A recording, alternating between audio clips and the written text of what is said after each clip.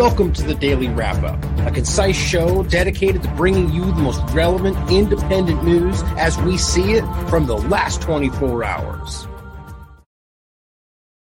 Monday, February 13th, 2023. Thank you for joining me today. It's a crazy day. A crazy week, crazy month, crazy year, crazy decade. It seems like we're just in a crazy time.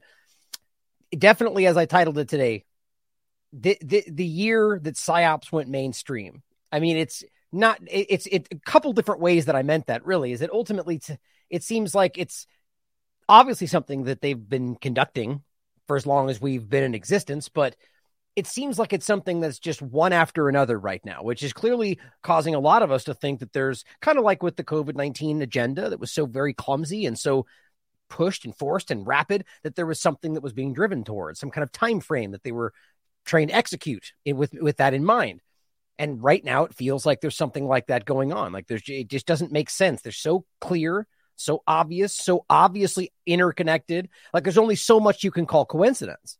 Now, I'm not saying I know for sure in every single aspect, but again, there's only so much you can just dismiss as it just so happens to turn out that way without realizing it's almost like mathematically impossible.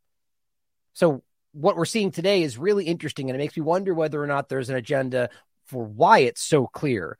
Fear, division, the basics, I don't know. That's why I present this stuff for you guys to come to your own conclusions about.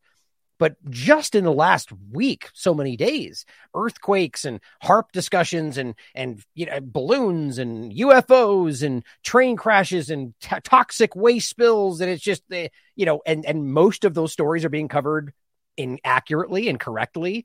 Not only from the corporate media, mind you, corporate media just lying and conflating and hiding and not talking about stories. And then you got people within the independent media, which obviously does exist in any category you look at. People will rush to say things that they haven't proven, talking about things that they conflate that aren't even connected. There's no evidence behind them, making allegations about things that you can prove aren't true. This happens everywhere you look. Often, I argue a lot of that's most likely, or some of which I argue has to be intentional, being driven from within this narrative to make us look like we're doing that. But it's everywhere. So today, we're going to talk about mostly that. We're going to talk about the earthquake conversation. We're going to talk about the balloons, and not really in depth as you might expect, because I frankly think it's exactly as ridiculous as you might think I think that it is, if that makes sense. But I want to go into how I think all of this connects. What we're looking at, a great interview with Garland Nixon today about these topics, Nord Stream pipeline included.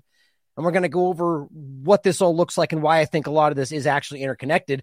And then kind of not end, but for the most part, for the third segment out of the four, I guess I argue the Ohio story, which is technically the oldest part of all of this. And again, I'll give a shout out right out of the gate, which I'll say again in the show. Helena Destroy tweeted this out on the 11th, which is one point I'll make about why freedom of reach, as Sam Husseini and I have talked about, is so incredibly important. Not even just important, which is in fact an integral part of free speech. It is free speech. You can scream into a corner, but if no one can reach you, then it's not really free speech, is it?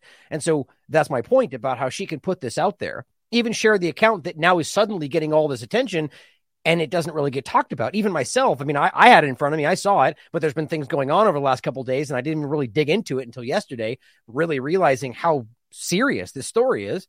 And it just shows until certain people point at things, it doesn't really get the attention that it deserves. It's very telling.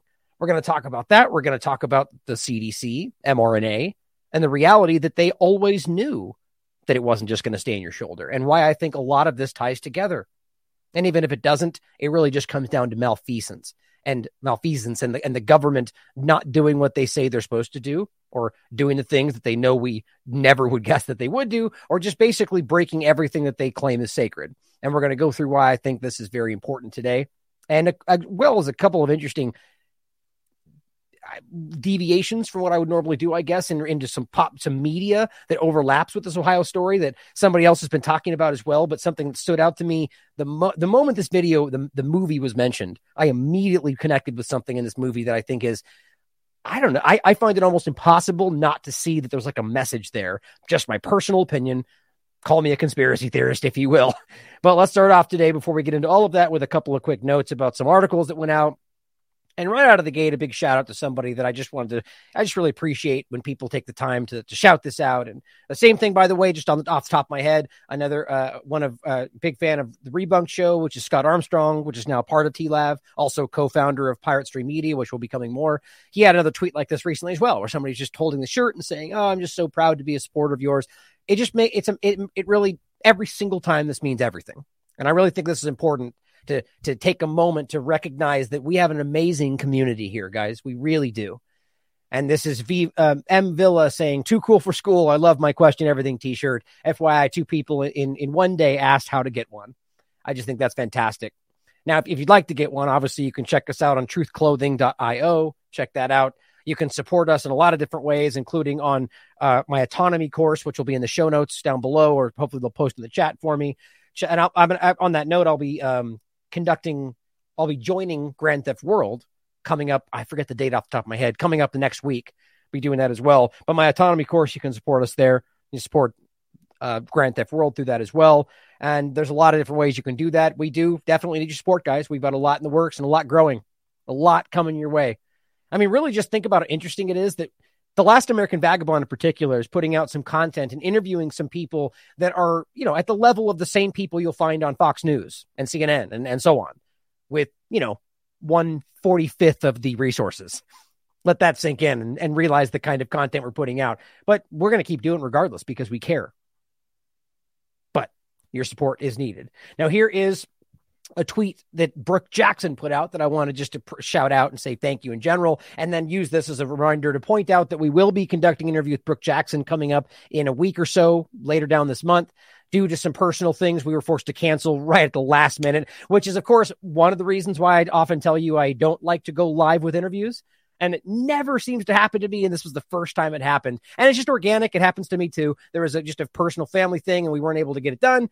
And I had to, in the moment, change the title. And so the link that you might find somewhere that says Brooke Jackson interview may in fact go to this interview right now. But I thought I corrected all of them. You still may get a couple of them out there. Just a heads up. It's a great show. And in fact, I'm actually pointing to something that Brooke Jackson herself shared out. But we will be doing that. More coming your way. As I pointed out before, the very first interview with Brooke Jackson on her topic of the Ventavia Pfizer trial whistleblowing discussion was on The Last American Vagabond. We had a follow-up with her about a month and a half later, and I've been wanting to connect with her to just update you guys on what's going on with that trial, because it is paramount. I mean, it is really, really important. Even still right now, not just because of what happened before, right now, her trial and her case is so incredibly important. They've admitted that they're lying to you, but it's okay because of X, Y, and Z. It's wild. Anyway, this show is actually really important as well. But on top of that, great interview with Josh Walkos of the Champagne Joshy channel, doing some really great work out there, some amazing threads that are really powerful. And I just titled, Josh just struck me as a really genuine, real person who just decided to do this because nobody's doing what they should, watching the corporate media and going, geez, if no one's doing what they're supposed to be doing, what they say they're going to do. So average people step up and fill that gap. And that's exactly what this is about. That's how I see myself. I was a chef before this, right? Forever ago. You guys know that. I went to the Culinary Institute of America, was working at super high-end restaurants, and some are, some not, over the years, traveling and working and so on. And I just fell into this and never really expected it to become what it is now. And now it's everything to me.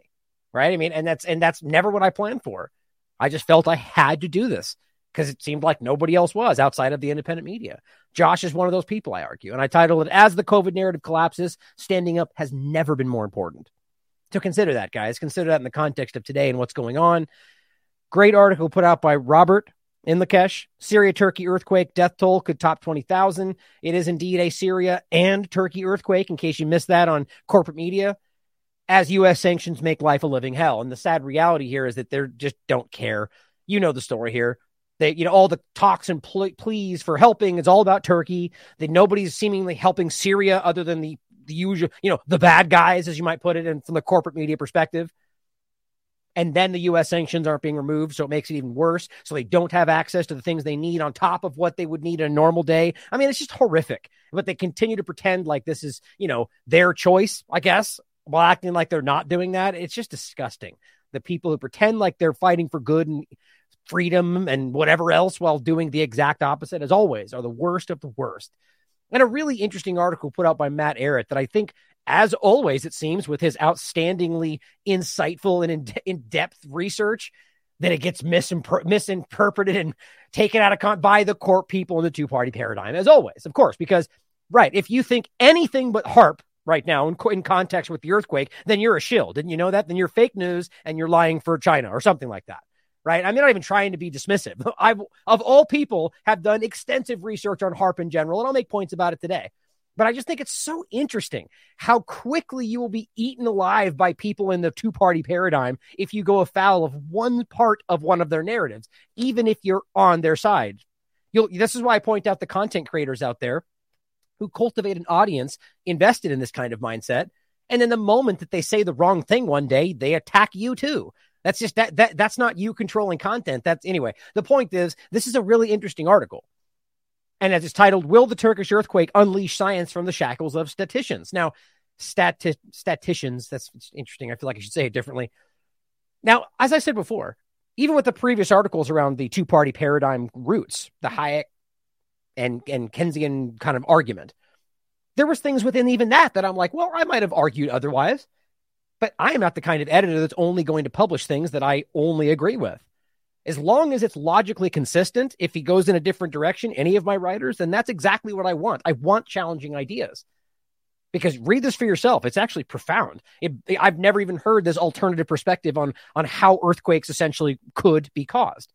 Now, the interesting part to me, he argues within this, or rather the people he cites argue, historically going back hundreds of years, 100 or so years, that this is about something more so about electromagnetism and other aspects than the current understanding. Now, I'm not even sure where I stand on this because this is such a new idea to me, but it's logically and factually accurate that this could be another version. But based on the scientific information, you can look it for yourself. Of course, just like with the vaccine and everything else, the consensus pushes back and disagrees. Well, it certainly could be, but just consider the different perspective. Now, what's interesting to me, back to the HAARP point, is that, of course, I've already gotten some very nasty comments about this article going, of course, you're coming out to hide that HAARP did all of this because we know that for sure, don't we? Right?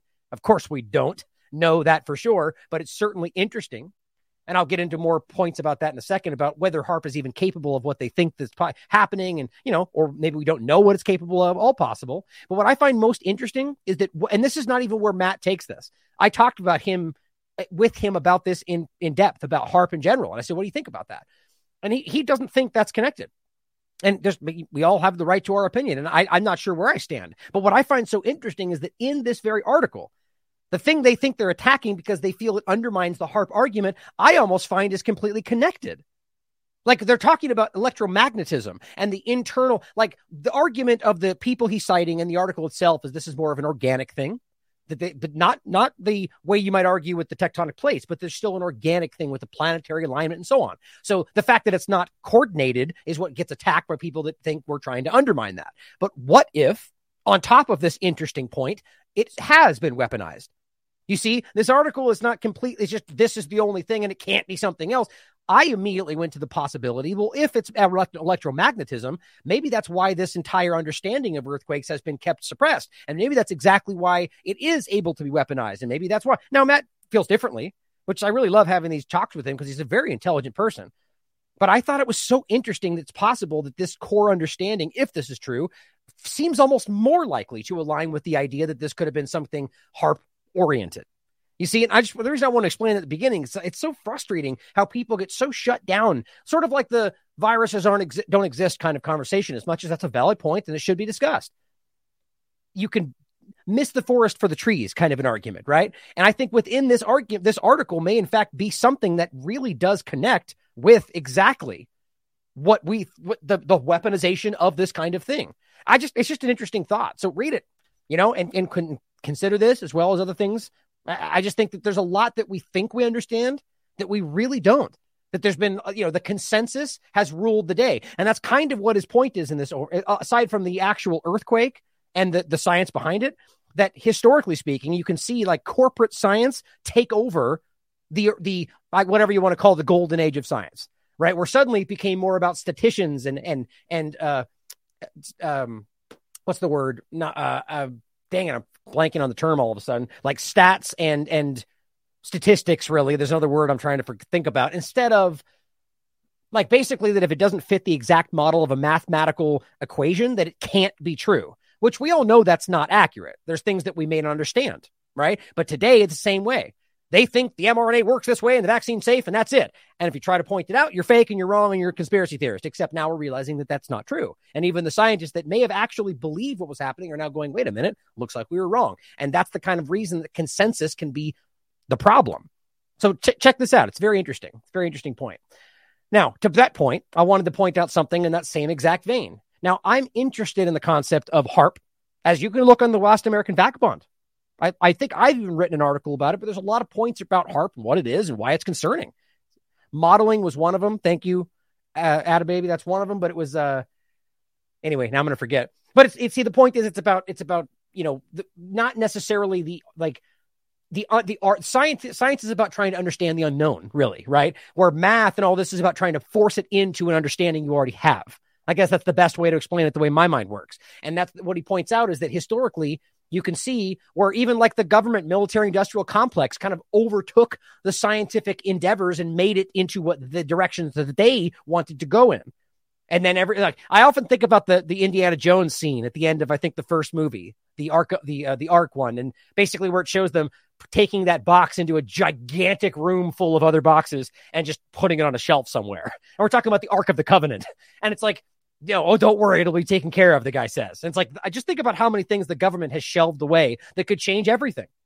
Yeah, and yes, it's a movie clip, but realize that they have done this with cancer cures, with all sorts of other things that they don't want to overtake what they want to. Anyway, this image floated around, and this image is not actually that abnormal. You'll find this in history around all sorts of other places. That doesn't mean that we know what it is. It certainly could be something other than just a cloud, right? But here's the point.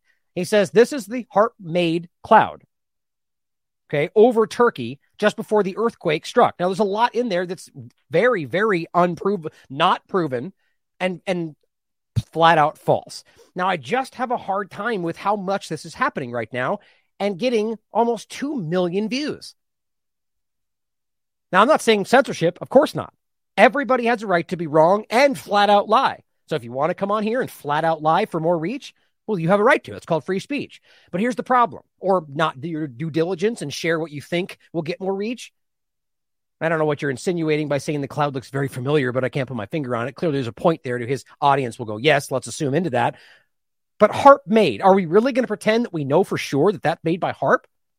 I mean, look, there are people that are very educated and like super anti-establishment contrarian people that will call out every conspiracy we're talking about, but tell you that that's just not possible with the way that works. Now, I'm not saying I understand all the ins and outs of HARP, but I do know there's a lot of misinformation about it, a lot of things we think we know that haven't been proved, blah, there's a lot behind it. It's a lot of opaque information. To argue that we know for sure that that was caused by HARP is just simply that is a subjective argument, because that's what the people want to look at this and go, oh, he knows because he's a journalist. That's a statement that's not provable right now, in my opinion, being stated because it will get reach. Then you can argue that it happened just before the earthquake, except that's just not true. I mean, here's just somebody commenting underneath saying, when exactly did this cloud appear? This is January 19th. And then also you can find examples of this all throughout. I mean, people writing about it in January 20th, 23rd, right? And then this happens on the 6th. So, yeah, it's not right before. Now, you could argue that's semantic. We're nitpicking. Well, fine. There's a big difference, though, right? 2 weeks later is not right before. That's kind of a problem for me when we're talking about the way that people share information today. And then people are responding. He's saying, yeah, most often you're spot on. I really don't agree with that, but I'd walk this one back. His own audience is going, that's not actually true. No, Stu, it's not. HARP is over the horizon radar. The amount of energy HARP would have to output to cause an earthquake is more than we can generate for it. This is just this person's opinion. It would simply melt before you could fire it, and it would set everything around it on fire and energy loaded high. Now, maybe he's wrong. Maybe we don't understand what they've developed it into, and it could be possible of that. This is the point. We don't know this. It's not like this is accompanied by some kind of in-depth documentation that shows what HARP can do and how we know it can cause this or whatever else. This should bother all of us, guys, because this is getting a lot of attention and it's being used to make it look like this is what we all do. And this is just people pointing out that these clouds exist and have existed over organic areas for a long time, but also those could be connected to something we don't understand, right? That's also possible. But it says, this is Dylan saying, you guys, this is an altocumulus standing lenticular cloud. They happen over mountainous regions every day, which I've seen examples of. You can look it up all over the place. But again, maybe that's just HAARP doing that all over the world. I don't know. It's not what we're looking for. It's a total distraction to focus on these clouds. Something much more sinister is happening. So this is what's interesting. Dylan is a supporter, and he just understands clouds. And he's going, no, this is just something distracting. Okay. The point is that people like this, in my opinion, don't care about the distractions. It's something that will get attention. My sources say this is what this happened, and let's snake oil and whatever else, or snake venom. All these things, guys, it's problematic. And we need to be better than this. Now, here's just a quick, simple 30-second reverse image search that takes it back to January 3rd, January 22nd. Okay. That being said, the problem here is that a lot of these things are being used, and a lot of people kind of don't care. We need to be careful with these kind of manipulations, and they are everywhere right now. Garland Nixon and I had a great talk about this morning. I titled False Flag, Psyops, and UFOs. Oh my. Kind of a take from Wizard of Oz. The point being the lions and tigers and bears, which was the illusion, really, right? The scare, the phantom scare, fear, that are out there, right? That's kind of the idea for me today. Not to say that these things, obviously Nord Stream is a real thing. This was an actual bombing, but we're being lied to about all of this stuff, or withholding information intentionally, which is kind of the main point for me about this. I said this morning with him, as well as on Ricky's show, The Ripple Effect this morning, which I don't think comes out today, where it seems like they totally have our number, right? They know if they tell you what they want you to think, well, a lot of us are going to go, I don't know. A lot of us are going to inherently go, not true, because we just don't like what they say. So they know, well, what do we do? How do we get past that? Well, we give them no information, right? We float a completely baseless story that has nothing to go on, and we act like we can't say anything and there's no more to go on, and then we all just run with our narratives. And then once the facts actually come out, well, too late. We already have our narrative set, and then both partisan sides have already decided what's going on. Don't we see that by now? And this is the Twitter files and all the everything else about this that is driving us into a subjective way of viewing news. So the UFO part of this, we scream about a balloon and intricately talk about every single movement, and then suddenly it's like unidentified stuff. We can't go tell you more. One over here, things like this. Maybe it was a balloon. Maybe it was this. Maybe it was an octagon. We don't even know. We can't tell you more. And everybody freaks out for 4 days. Like, it just seems ridiculous. Now, I'm not even saying it's not real, or I don't know, but it seems like the way that they're using this is intentionally deceptive. Now, the first part is the Nord Stream. Just in case you missed that, I want to reiterate that. This is what Garland and I talked about first. If you haven't seen this article, you should read this. Now, I will make sure to tell you that there's people out there that are arguing that there's part of this that they feel is incorrect. Not necessarily that it's the other side, but just rather that they think maybe the person that gave him this gave him wrong or incorrect information. But it's still the point that this was essentially a U.S. attack, but there's part of the story that he got incorrect and so on. Like, I'm not able to suss that out. I watched the video. I was listening to what he said. Either way, the bottom line for me is that the U.S. government attacked a NATO ally pipeline and blamed it on Russia. That's a false flag. That's a war crime. That is an act of war. It's very interesting. Now, you damn well better understand that the Europeans are aware of this work. They know about this. Now, whether the governments care, the people care. Now, this is important. So read this if you want to understand this. I mean, the point with Garland I talked about, and the same thing I said. Now, this is important. Now, really, what's important to understand is top of everything is just like all the rest of it, this still comes back to an anonymous source. So just like anything else we're talking about right now, this ultimately rests on Seymour Hersh's reputation, which is, I would argue, is stellar. Ultimately, we have both sides of this that are willing to listen and consider. Right now, the mainstream more than anybody are pushing back on him, calling him a conspiracy theorist, which is just ridiculous for somebody that has done the work he has in the past. But overall, I think that you can see that this does have its standing, that does change the story. And I think that the governments are ultimately trying to run from this or pretend like it's not there, dismiss what he's talking about. But an anonymous source, one of them, it's just, you don't know. You have to question that, no matter who it is, just like Twitter files or anything else. right? But if you can go through and look at and read this for yourself and look at the documentation, and it's a very compelling story. Sorry, back to my point was that ultimately Garland and I discussed that before all of this, it was not proven, but ultimately very clear in most people's minds that this was the U.S. government because of what they said, because of what they had done, because of their previous actions. I mean, from an investigatory standpoint, this is a no-brainer that this would be your focal investigative, the U.S. government would be your prime suspect. This only solidifies that most likely scenario. So understanding that, realizing that's one very obvious and logically important enough story that this kind of stuff would cover.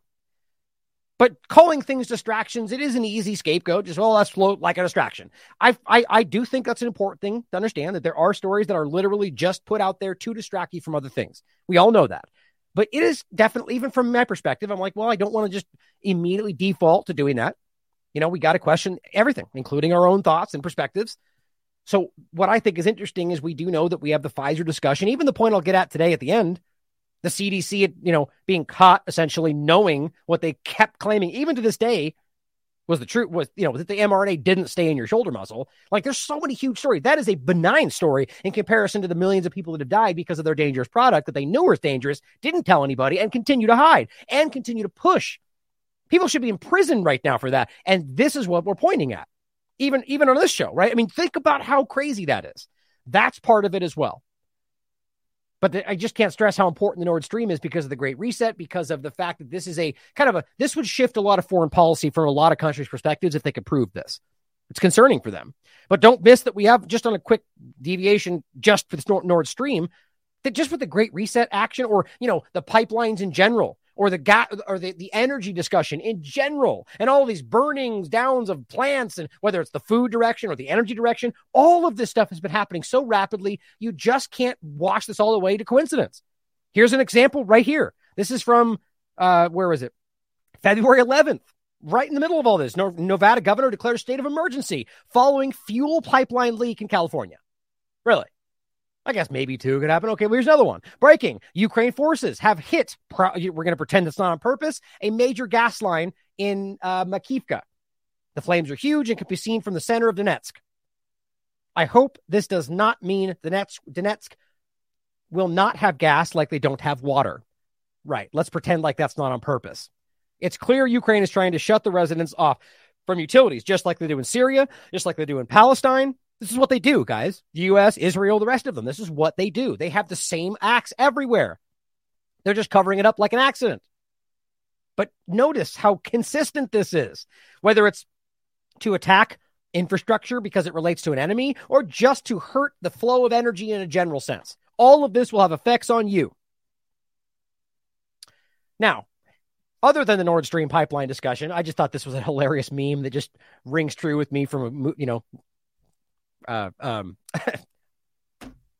Jaws. My God, I kept thinking shark for some reason. The movie Jaws. If you haven't seen that movie, this is what it's from. He just goes, "We're gonna need a bigger hoax." I just think that's hilarious. The line is famously, "We're gonna need a bigger boat," and he's got the FBI jacket on him and so on. It's just, this is where we feel we are right now. It's like, okay, well, they didn't really buy it. We're gonna need something bigger. So enter, as we've joked about, Project Bluebeam discussions. And that's not even what I really think this is about. I mean, it certainly could be. It's certainly one very real possibility that is a very real documented project from the United States government. But it's more of a kind of joke today in the sense of whether that's going to be the next thing. Certainly a real possibility, though. This is just breaking 911 from February 12th. Latest. Now, understand, before this, there was multiple discussion. We saw the balloon and the back and forth about the balloon and whether or not it was, there's very clear evidence to suggest this was not anything other than what a lot of these things are in the sky, as Garland and I talked about. Now, it certainly doesn't mean there couldn't have been something on that, or maybe they're spraying something. I don't know. There's a lot of possibilities. But what we know and what we can see, it seems most likely this was some kind of benign thing, just like the one that they say they see over China. But now we're seeing different things. Now, I'm not going to ignore the possibility that it could have been some kind of act by China or spying by China. I'm almost guaranteed that's probably more likely than anything else. But unless we've got information that can verify that, then we can't say that. And if you know that if the U.S. government had evidence that China was going to do that, or right now they could show you what they have and say, see, we can prove they spied or prove they were going to do a bad thing, are we really going to pretend that they wouldn't be screaming about that all day, every day right now? They just want us to speculate. That's what I mean by giving you less information is clearly the recipe to get us to dive into their narrative. In this case, you can see after multiple examples, one in Canada, all this different stuff, they keep going back and forth. It was a balloon. It was this. One outlet says a balloon. The other outlet says a cylindrical object. Suddenly, it turns into a shaped like an octagon object. I mean, it's getting ridiculous. Now, it certainly is a possibility that this is just some genuine thing and they're dealing with random things. But do you really think that they would even be telling us about it if they couldn't give us more? We know how close to the chest they are. My point is, if this is being said, they want you to know about that. That doesn't have to be some conspiratorial thing. That's just national security, right? That's just the way that these things were. The State Department, the White House. You watch one briefing, State or White House, to understand how often they hide, alter, don't answer. They control the flow of information. So again, if this is what's being stated, they want you to know this. So think about what that means. Why would they be shifting it up? And so they would either hold it back and not tell you until they could tell you what they wanted you to know, or they tell you what they want you to know, and that's why it's being mixed up and confusing. Right? It's just so not a balloon, which is what they said in the beginning. But what's interesting is when you look at this article now, suddenly there's literally no mention of octagon anywhere. Not a single mention. That's interesting, even though it still says that on the link. Well, what about when you go back? Well, go back on the Wayback Machine, and it's completely different as well. And what's interesting to me is the entire article changes. You can see that it's still airspace over Michigan. That's the actual URL right there. But look at what it says here. This is the current article. There is not even a single same paragraph. I'm only pointing this out because I hate how this is how corporate media operates today, which I don't know if you can call breaking down on corporate media, but everything's different. How can you put an article out with the title and the same URL? It's not like an evolving, updating article, right? It doesn't say this will be updating every 20 minutes or whatever. And then it just completely changes. The title, everything, the information, even the image, and it's the same title. Anyway, how is that even possible? Anyway, the point is it's confusing and it's meant to get you thinking UFO. That's in fact what many of them actually said. UFO, which only means unidentified flying object. It was a conscious choice to use that because they knew that would conflate with alien. That's my opinion. So I jokingly said on the 12th, okay, guys, who had Project Bluebeam on their government PSYOP bingo card? Because this is when they were literally saying fourth UFO spotted over U.S. after taking down airborne object. Balloon? We don't know. We can't say. We can't tell you. Really? This is designed to create wild speculation. Now, here's just an example in the context of Project Bluebeam. Now, I don't know if this is from somebody sent me this. I don't know if it's from a movie or what. It's just meant to be a scary, what do you call it? Where you superimpose something like so. Project Bluebeam, so you understand it, is a real. You can look it up. It's a government project was outlined about using like holograms in the sky, right, to create the illusion of like an alien invasion, let's say. So just realize if it was done well enough with the technology we have, how people might respond to that. Like, just take a look at how scary this might look if this was real enough and happening right in front of you, this large, over the top of your town.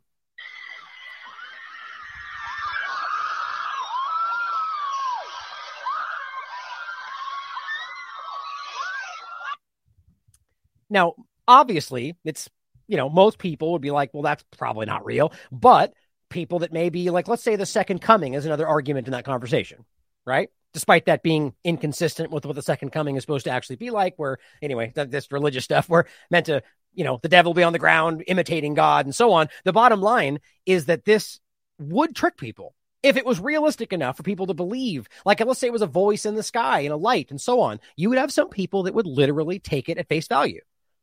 So if you saw an alien being displayed, well, people might respond and act like that was real, and then the government might take advantage of that. It's just something to think about. I'm not saying that's what's happening, right? Just as always, the threats and accusations of conspiracy, like the conspiracy that these vaccines cause myocarditis, or the conspiracy that the NSA was spying on you, or the conspiracy about fluoride in the water, or the conspiracy about spraying in the skies, all those fake news conspiracies. The threat of conspiracy is to scare you away from asking questions. That's all it is. I'm not saying I know or even think that Project Bluebeam is actually what's happening. It's just really this was meant to be sort of a joke, but it's certainly possible. And we should be aware of it and we should ask. right? That's all they just want you to be like, oh, that's fake news because I'm not supposed to say that, right? Just like everything else. But here's the interesting part about this is the balloon is the back and forth, and China put out a video essentially making fun of the U.S. shooting down balloons. This was on the 11th, so it was in regard to that earlier balloon, right? And it's funny. It's making fun of them like they're all like, it's Mission Impossible, I think. Yeah. And they're chasing down a balloon and they keep missing, right? It's meant to be making fun of the U.S. for the way they responded. And then literally, China prepares to shoot down UFO. And they show a balloon. Like, I mean, obviously this is February 3rd, so it's the other balloon, but clearly there's some back and forth going on here. So I think this is more designed than we think because of the way this is going. Like, let's just say they're separate. Are we going to say it's just coincidence that we see a balloon and the discussion and back and forth, and then suddenly we have all these unidentified objects in both areas, like right afterward? Only so much can be coincidence here, guys. So this does just not feel genuine to me. But this is kind of what I was saying before as well.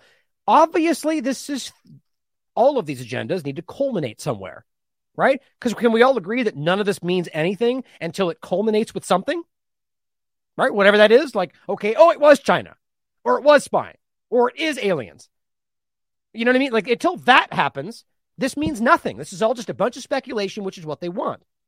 Up until at this point, we're watching a bunch of narrative, wag the dog balloons and all kinds of stuff that really have no effect on your daily life when there's a lot of huge crimes being ignored. Not that we shouldn't care about this, but until there is a culmination, it means nothing, which is what I'm worried about. Where is this going and what's going to happen with it? As Edward Dowd points out, look up balloons, gray men. You don't dare notice the bodies hitting the floor. I don't really like the video, to be honest, because it's all Fauci images and stuff, but he makes a good point. We are literally watching the largest excess death in maybe history, for all we know, certainly in living memory, completely disconnected from COVID, and all they can do is go, oh, we don't know, not the vaccine though, keep caking them. It's just staggering. And as Don Bass points out, same point with all this, the pipeline being the focus, stop paying attention to the sky and start looking around you for the love of God. They are about to coup Hungary, cause another Balkan war. We have over 100,000 people under rubble still, and the USA just blew up a pipeline. Balloons, though. Balloons. It's a valid point. Even if they're real, guys. Even if they're real. Think about that. And I said, this was on the 12th. This feels like a two-party illusion. The two-party illusion desperately trying to distract us from the currently collapsing narratives on multiple fronts. Just my early cursory thoughts, which brings us to what I think is the biggest part of all of this. Maybe this is the whole reason. I don't know. It doesn't feel like that to me.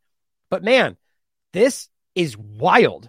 This to me is something about, I feel like right now there's more to this than we possibly understand. I don't know why. I just get this sense that there's something far more dark under this than we realize. It's just my intuition. But overall, what this feels like immediately and what we seem like we're beginning to prove is a blatant cover-up of some real problems and real risk, immediate risk. And they're already telling people, come on back in. No worries. It's all good. And then further down, even in CNN's own article, they're like, well, we don't know yet. We're still evaluating. But come on back, though. Dead fish in the water, come on back. No worries. Come back to your homes.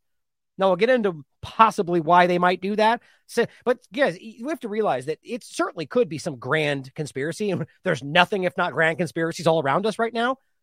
But honestly, just on the cursory look, this just seems like a general cover-up.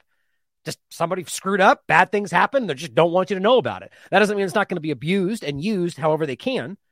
But again, what I said in the beginning, there's just kind of I get a sense that there's more to the story. But right now, with what we know, that's where I would go with it. Just a good old cover-up. Nothing deeper. But as this develops, again, keep attuned to Hell and Destroy. Because as I said, what she said, while everyone was freaking out over the Chinese spy balloon and hyping up fake UFOs, your friendly neighborhood police state was filling the air with cancer. But don't worry, the benefit payouts will be on per tumor basis. You're going to make out like bandits. And then I actually, I put out a tweet just giving her a shout out for this.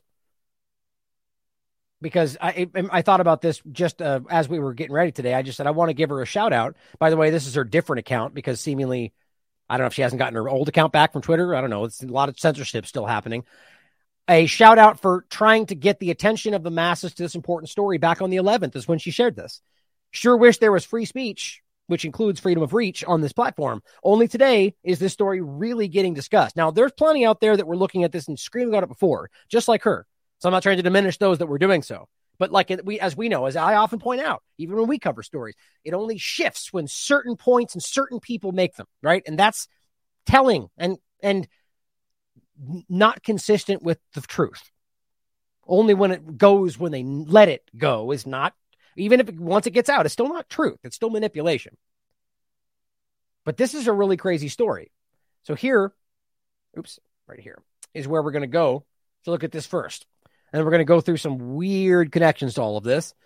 This is the UAE exotic falconry and finance. I'm not sure why they got into covering all this, but Ohio right now, that's a giant cloud of polyvinyl chloride and a ton of other bad chemicals. The local police blew it up like a beached whale. Like this is actually the craziest part of this to me. We're going to get into this. It appears to me, based on even the CNN report, that this thing crashed and then they thought it was going to explode. So they opened it into a ditch and then burned it all. So I'm thinking like, my God, so it's better for it to slowly burn off and drip into the atmosphere or rather into the sky and into the ground, which is what's happening, than to let it blow up, which would have burned most of it off because it could send shrapnel. Really? I mean, this is either some of the most incompetent actions we've ever seen, or there's far more going on here. And I don't want to be as like, this is just my thought. When you're talking about what's happening here, is it possible that we just have things being allowed to continue to get worse? So think about how ubiquitous worldwide these injection side effects are. Now, yes, it does. My mind goes there. I just can't help it. This is the largest thing I've ever seen in my life. What's going on with these injections? It is horrifying. And if you don't see it yet and you think we're crazy, time is going to show you this. There's no way around it. And think about that. So we have all these people collapsing, all sorts of stuff, cancers and respiratory problems. And now suddenly, do you see all these kind of, and apparently there's even more than one crash that just happened. I'll show you that at the end. Orwell shared it with me right before we started. Another train crash just happened in Texas. This suddenly, and they also had dangerous chemicals. All of a sudden, it's like, oh, that was the chemical train crash and stuff. I don't know whether you could argue that was the intention. It seems kind of abstract to me, but I would guarantee that when over the next year in Ohio, when you're going to have an outbreak of cancer, are you going to blame the turbo cancer causing injections, or are you going to blame the cancer cloud they created? Which is probably going to be both, right? But think about that. So this is the cloud that we're looking at, guys. Think about deliberately creating that. Look at that from the sky. It's just, my God. So it says they blew it up deliberately. Now megatoxins are. Now I don't like the Chernobyl reference just yet. I'm not sure if I believe that it's at the same level, but it's an explosion. So I wasn't sharing the hashtag, but it's certainly concerning. And if it turns out to be, then I'll pull that back. But it says there's a news blackout and the police are beating reporters with camera, which is I saw this before I even was digging into this. This reporter was literally arrested in Ohio for trying to cover this train story. I'll show you the video itself.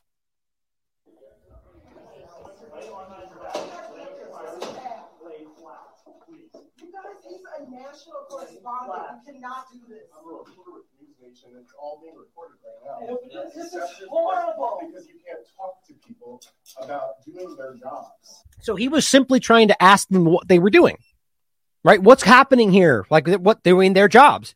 Clearly, there was such a tight control over this story that, it's also, by the way, it's also certainly possible this was staged. I don't know. But just realize that this is at least what they want you to know. Or it actually happened. The reporters are being arrested and taken away. Oh my God, I cannot believe this. They say for trespassing.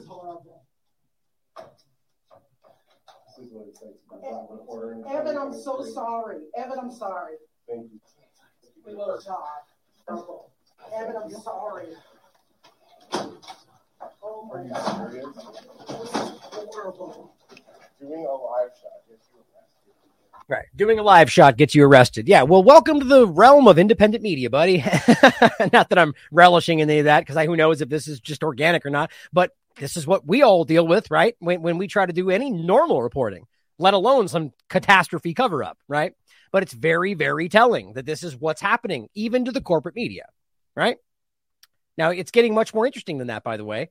Since I said that, I'll come back. I'll go to this first. And this appears, this is what I was referencing earlier, that Jeffrey Lafredo, I think I said that on the show this morning, Jeremy Lafredo was permanently suspended by, free speech Twitter this morning after he was arranging to report on the Ohio chemical disaster. I saw Max Blumenthal make the same point, but I think Whitney was the first one to put this out. And the point is that communicated with a source on the site via Twitter DM. So Jeremy Lafredo was communicating with a source on the ground in Ohio via Twitter and then got suspended in the process of going to report that story. Now, certainly just could be coincidence like everything else, right? Or not. I find that very, very telling.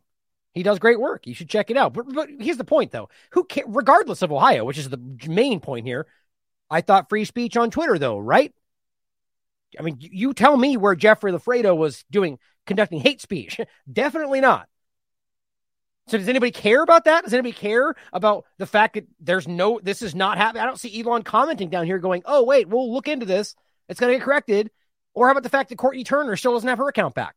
Or any number of people, including doctors, still don't. But yeah, who cares about that? What about the Fauci files? Oh, look at the balloons, guys. We're way past that now. Too bad we can't realize that we still haven't gotten source material. But yeah, well, I guess we'll be screaming that into our graves. The sad point is that this is censored and it might be connected. But just as a possible alternative, I had this saved, and this is posted on the 10th. So maybe it was something like this. I don't know. But this would be almost more damning, seeing as how this is about COVID stuff. And I thought that whole thing was removed from Twitter. But Jeremy Lafredo said, court proceedings and audio, and this is important, guys, show that personal files and fingerprints of every New York City teacher who refused the COVID vaccine were, quote, sent to criminal justice services and the FBI. So maybe those FBI Twitter employees were like, nope, censored, not going to allow that to go out. Just being facetious, but who knows? Bottom line is this guy said something that they didn't want him to say, and Elon Musk Twitter censored him for it. Free speech, right? My God. We'll come back to since I'll say the Twitter points right here. I'll just make this real quick, and then I'll come back to the Ohio thing. Somebody pointed out in connection with this that, and they say respectfully that note that the Twitter files were being used in Congress. Therefore, that means they're credible evidence she maintains. And that's the opposite of the point, guys. I appreciate you reaching out and trying. She's basically saying with respect, this is why, you're incorrect about the Twitter files. Just because members of Congress point at screenshots and use that, and, Republicans, mind you, doesn't mean left or good or bad. It's just that there's an agenda there, right? They want to say Twitter files mean everything because it's a right-leaning thing at the moment.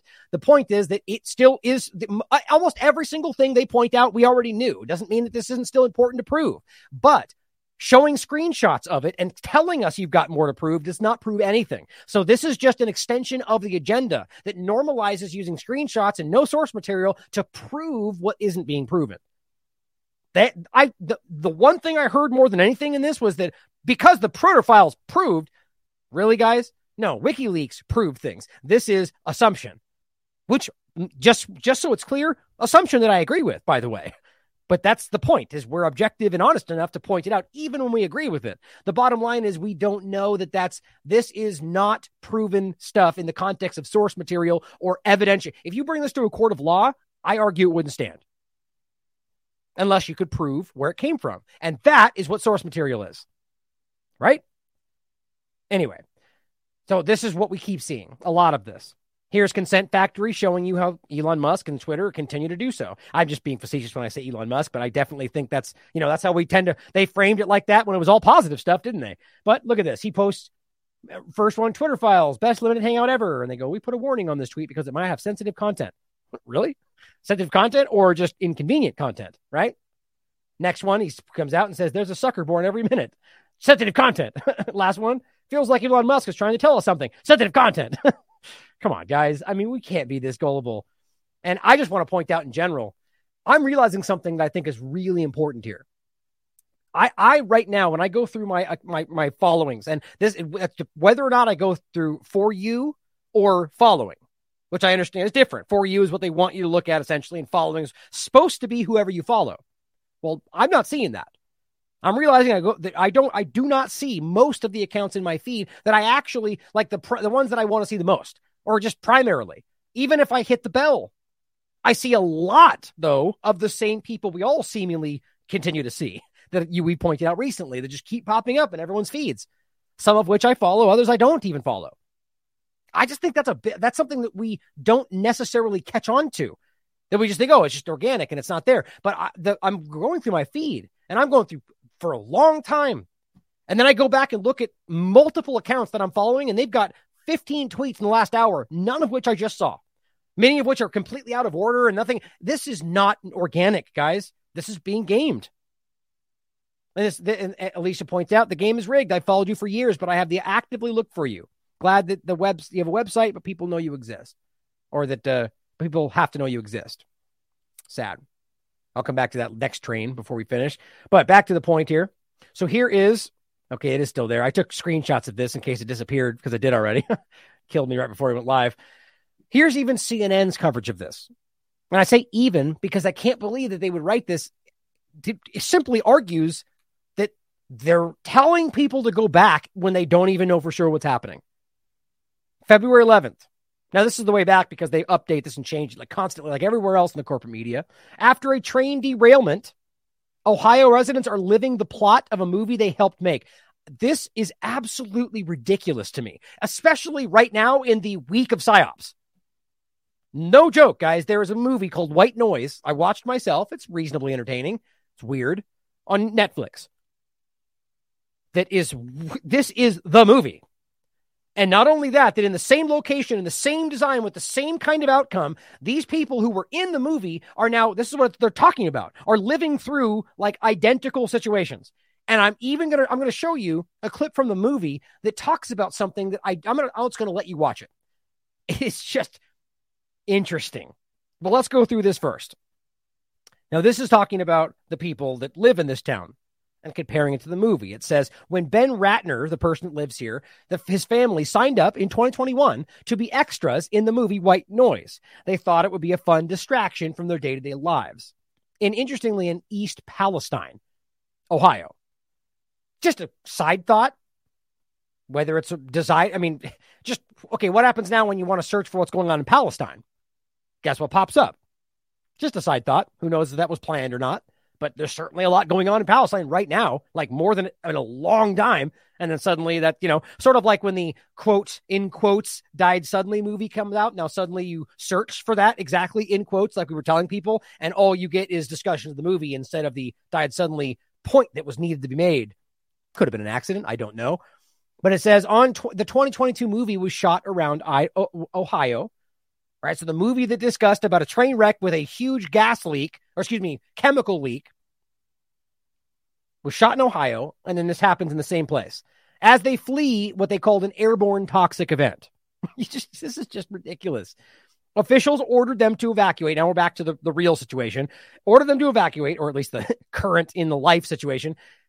Evacuate their home last week, a day after Norfolk Southern train carrying 20 cars of hazardous materials slid off the rails and caught fire, threatening to explode. Now, the fire part of this is interesting to me because there was a fire, but not the way that we're seeing it in all the pictures with we're talking just like a fire on parts that were exploding on the peripheral kind of thing. What is causing this massive cloud and all the cancer conversations is a choice they made. And I'll get to that in a second. That's what's blowing my mind. The National Transportation Safety Board is still investigating the cause of the incident. So not only right now, they not even really understand what's going, my point in all of this is that they're telling people to go home already, and they barely even understand the depth of what's happening. The first half of the movie is almost exactly what's going on here. The guy says, what a coincidence. In a way, the movie has provided a point of grim humor about the situation facing the residents of East Palestine. The joke no one wanted to make. The terrible spill now is, of course, a coincidence. Got it. Coincidence. Got it. Coincidence theorist. All of these coincidence theorists out there. His family returned to their house in the life situation, which sits less than a mile from the crash site, which is exactly like the movie. Throughout the night, he said, we heard sirens but got little information, which is exactly like the movie. We weren't sure exactly what the danger was, which is exactly like the movie. While his family slept, he stayed up nervously watching the fire and the news, which is exactly like the movie. Next morning, activity around the site had picked up. There was a lot of commotion, helicopters and people hightailing it out of town, and it was like a little intense, which is exactly like the movie. I'm not trying to belabor this point, guys. I mean, it is identical. Oh, you've got to be kidding me. Oh, my God. Hold on. I just got to make sure that it looks like there might have even been a third train crash. Orwell just sent this to me. You've got to be kidding me. Okay, well, let's just do this. I'm going to get into this live with you guys. Hold on. We'll come to the third one after we get to the second one that happens right after all of this. Wow. This is just wild, guys. Okay. We'll go through those.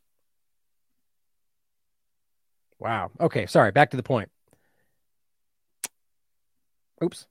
That was the whole point. Not that I'm trying to hide it. I'll show you once we get to it. Here we go. Okay. Thank you, Orwell, for keeping us up to date on what's going on out there. Make sure you follow her as well. All right. So the point. Oh, right. Yeah. So like, I just can't get past this whole section right here. I mean, it's like, watch it for yourself. It is like identical to what went down in this situation. What do you think the odds are of that? I'm not saying it proves that it's completely manufactured, but come on. Along with all of these other completely aligned coincidences, like with every story we're looking at right now, it says his wife and kids headed to stay with his wife's parents who lived about 2 miles from the crash site, which, is reasonably in line with what happened. They drive away. By that afternoon, an official alert warned that people needed to move even further beyond a 2-mile radius. Right. So 2 miles was not far enough. But it's okay now. Roughly half of the town's 4,800 residents had to evacuate. Okay. Then it says 5 of the tankers on the train, never getting into what's in it, that overturned last week were carrying liquid vinyl chloride, which they say is very combustible. Last Sunday, and this is important, just so it's clear, February 3rd is when this happened. The Sunday would be 5th. Okay, so 2 days after this. So we're going to pretend that this crashed, caught on fire, and burned for 2 days, which is certainly, I'm not saying didn't happen, but that the point was that for 2 days it burned, and then on the 5th, which is the last Sunday, because it's written on the 11th, they became unstable and threatened to explode. Okay, so of all the things you could have done, including whatever, what about like dumping, I don't know. I'm not going to say that I have all the information, because I don't. But I would argue there's probably something they could have done that was better than dumping this out into the area in the ground in a ditch and then lighting it on fire, which is what happened, right? Last Sunday, they became unstable and threatened to explode. First responders and emergency workers had to vent the tankers, spill the vinyl chloride into a trench, and then burn it off before it turned the train into a bomb. So as they then go on to explain, guys, the way that this stuff sits in a natural setting, well, let me just read through it. The point being that if they would have exploded, it would have burned off almost all of it, like immediately, and there still would have been some problem. But the fact that there's so much of it that if burning it, it would burn, but there's enough of it for it to leak into the ground and continue to cause a problem. And that's why we see this gigantic problem in the sky and everything that's happening there. Authorities feared that an explosion would send shrapnel. Okay, so we risk a potentially generational problem, cancers and chemicals, because of shrapnel. I mean, I'm not saying it's like, who knows, maybe the shrapnel would have flown and killed people, but really? So you're going to potentially hurt everyone in this area as opposed to some shrapnel. And then, of course, whatever would have also caused by the explosion. But we'll go through it. Watch. Now it says, but that didn't happen, the explosion. The controlled burn worked, and the evacuation order for East Palestine residents was officially lifted Wednesday. After real-time air and water monitoring did not find any contaminant levels above screening limits. Right, because we feel really good about how they tell us what's safe today, don't we? above screening limits. Well, with anything they talk about, it's almost always an acceptable level, which means it's not completely safe. It's just not immediately damaging. This is the reality, guys. Even things that are called gas, generally accepted as safe, is what they put on these things where they go, well, consensus says, or, like with glyphosate, well, it's below the certain level. Well, what happens if it continues to build up in your body? What happens, on and on and on? Well, the fact that they're so quickly telling people to come back after about what you're going to read next is just incredible to me. Do they want to have some kind of massive fallout? Certainly something to consider. It says all of the readings we've been recording in the community have been at normal concentrations, normal backgrounds, what you find in almost any community. Well, first of all, we should speak to what our current normal is and whether that even in and of itself is safe and acceptable. Glyphosate and everything else flying around with it's not immediately as dangerous as this, I would argue, but let's be real about what we're already doing is not okay. But then understand that they're telling you it's safe, normal concentrations and everything's fine. But look at what it says after this. This is from the EPA, by the way. The EPA, that most of these groups that are completely compromised and captured agencies, although authorities have assured the residents that any immediate danger is past. Just read just that sentence, though. What are we talking? Immediate danger? Okay. What about long-term cancer problems? You're going to bring back my 3-month-old infant because you said the immediate danger is over? Well, forgive me if I don't trust your willingness to keep this under wraps, which is what always happens. Oh, actually, you know what? Let me finish this. I wanted to go through more of this tweet in general. I forgot I had more on there. Because it reminded me, because a guy says the same thing right there, who studies these things, as they always cover these up. But then it goes on to say, although they've assured everybody the immediate danger is over, which implicitly implies that we don't know about the long term, some residents have yet to come home. I wonder why.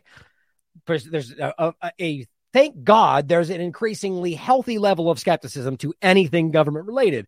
Ratner said they're worried about longer term risks that environmental officials are only beginning to assess.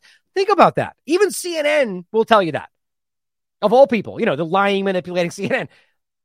They're only just now beginning to assess long-term risk. But come on back, guys. Drink the water, dry, play in the dirt. It's all good because we don't even know yet. I mean, am I crazy?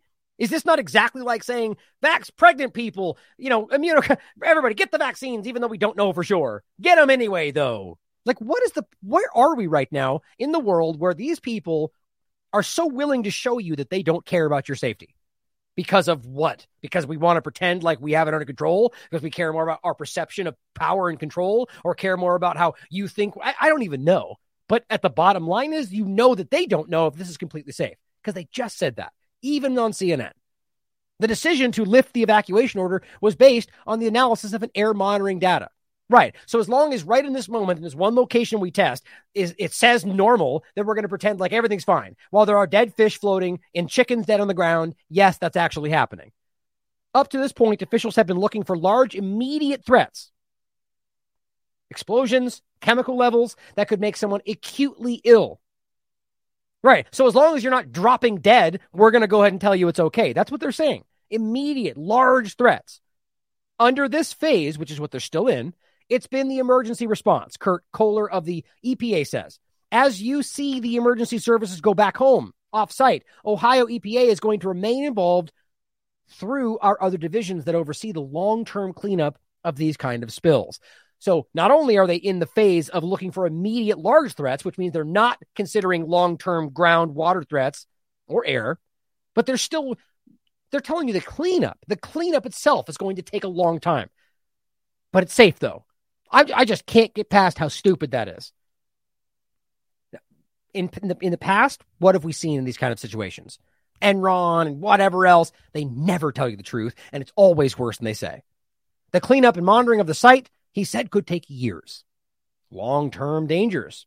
After the explosion risk is past, Ratner said, people who live in East Palestine want to know about the chemical threats that might linger. Fish and frogs have died in local streams. There's reports of, as of today, still happening. People have reported dead chickens and shared photos of dead dogs, foxes on social media. They say they smell chemical odors around the town. That's like, we're talking like, realize you can read this and updates and discussions of this as of today, guys. I'll play you a video of somebody. When asked at Wednesday's briefing about exactly what spilled, representatives from the company that conducted the spill, Norfolk Southern, listed it's butyl acrylic, I think, or acrylate, vinyl chloride, and a small amount of non-hazardous blue boils. And then, whatever else they didn't tell you about, which is pretty, I'm not saying that's the case. It could just, this alone is damaging and dangerous. But let's be clear. If there was something more going on here, maybe just Norfolk, maybe not even something conspiratorial, maybe just a much more dangerous chemical they just don't want you to know is there. Well, they won't tell you. Like, are we really going to pretend that's not exactly what happens and has happened? Or let's just say it's even further than that. Let's say there's something on here that was government interest, government program that they didn't want you to know about. They would cover it up, guys. That may be exactly what we're talking about here, that there was something so important here. That's why they're dealing with it this way. That's why nobody even talked about it for 2 days. Think about these things. That doesn't, again, just like before, it doesn't mean we're saying that's what happened, but you should ask those questions. Now, butyl acrylic or acrylate is the one that it's a colorless liquid, they say, that smells like fruity smell and so on, that it causes irritation and all this different stuff. Ultimately, repeated exposure, which it seems like was the case, can lead to lung damage. Certainly, there's an overlap there to some degree, but the main part of it, the vinyl chloride, which is used to make PVC pipes, can cause dizziness, sleepiness, and headaches. And it has also been linked to an increased risk of cancer in the liver, brain, lungs, and blood. Fantastic. Vinyl chloride, however, has a specific and important risk contains,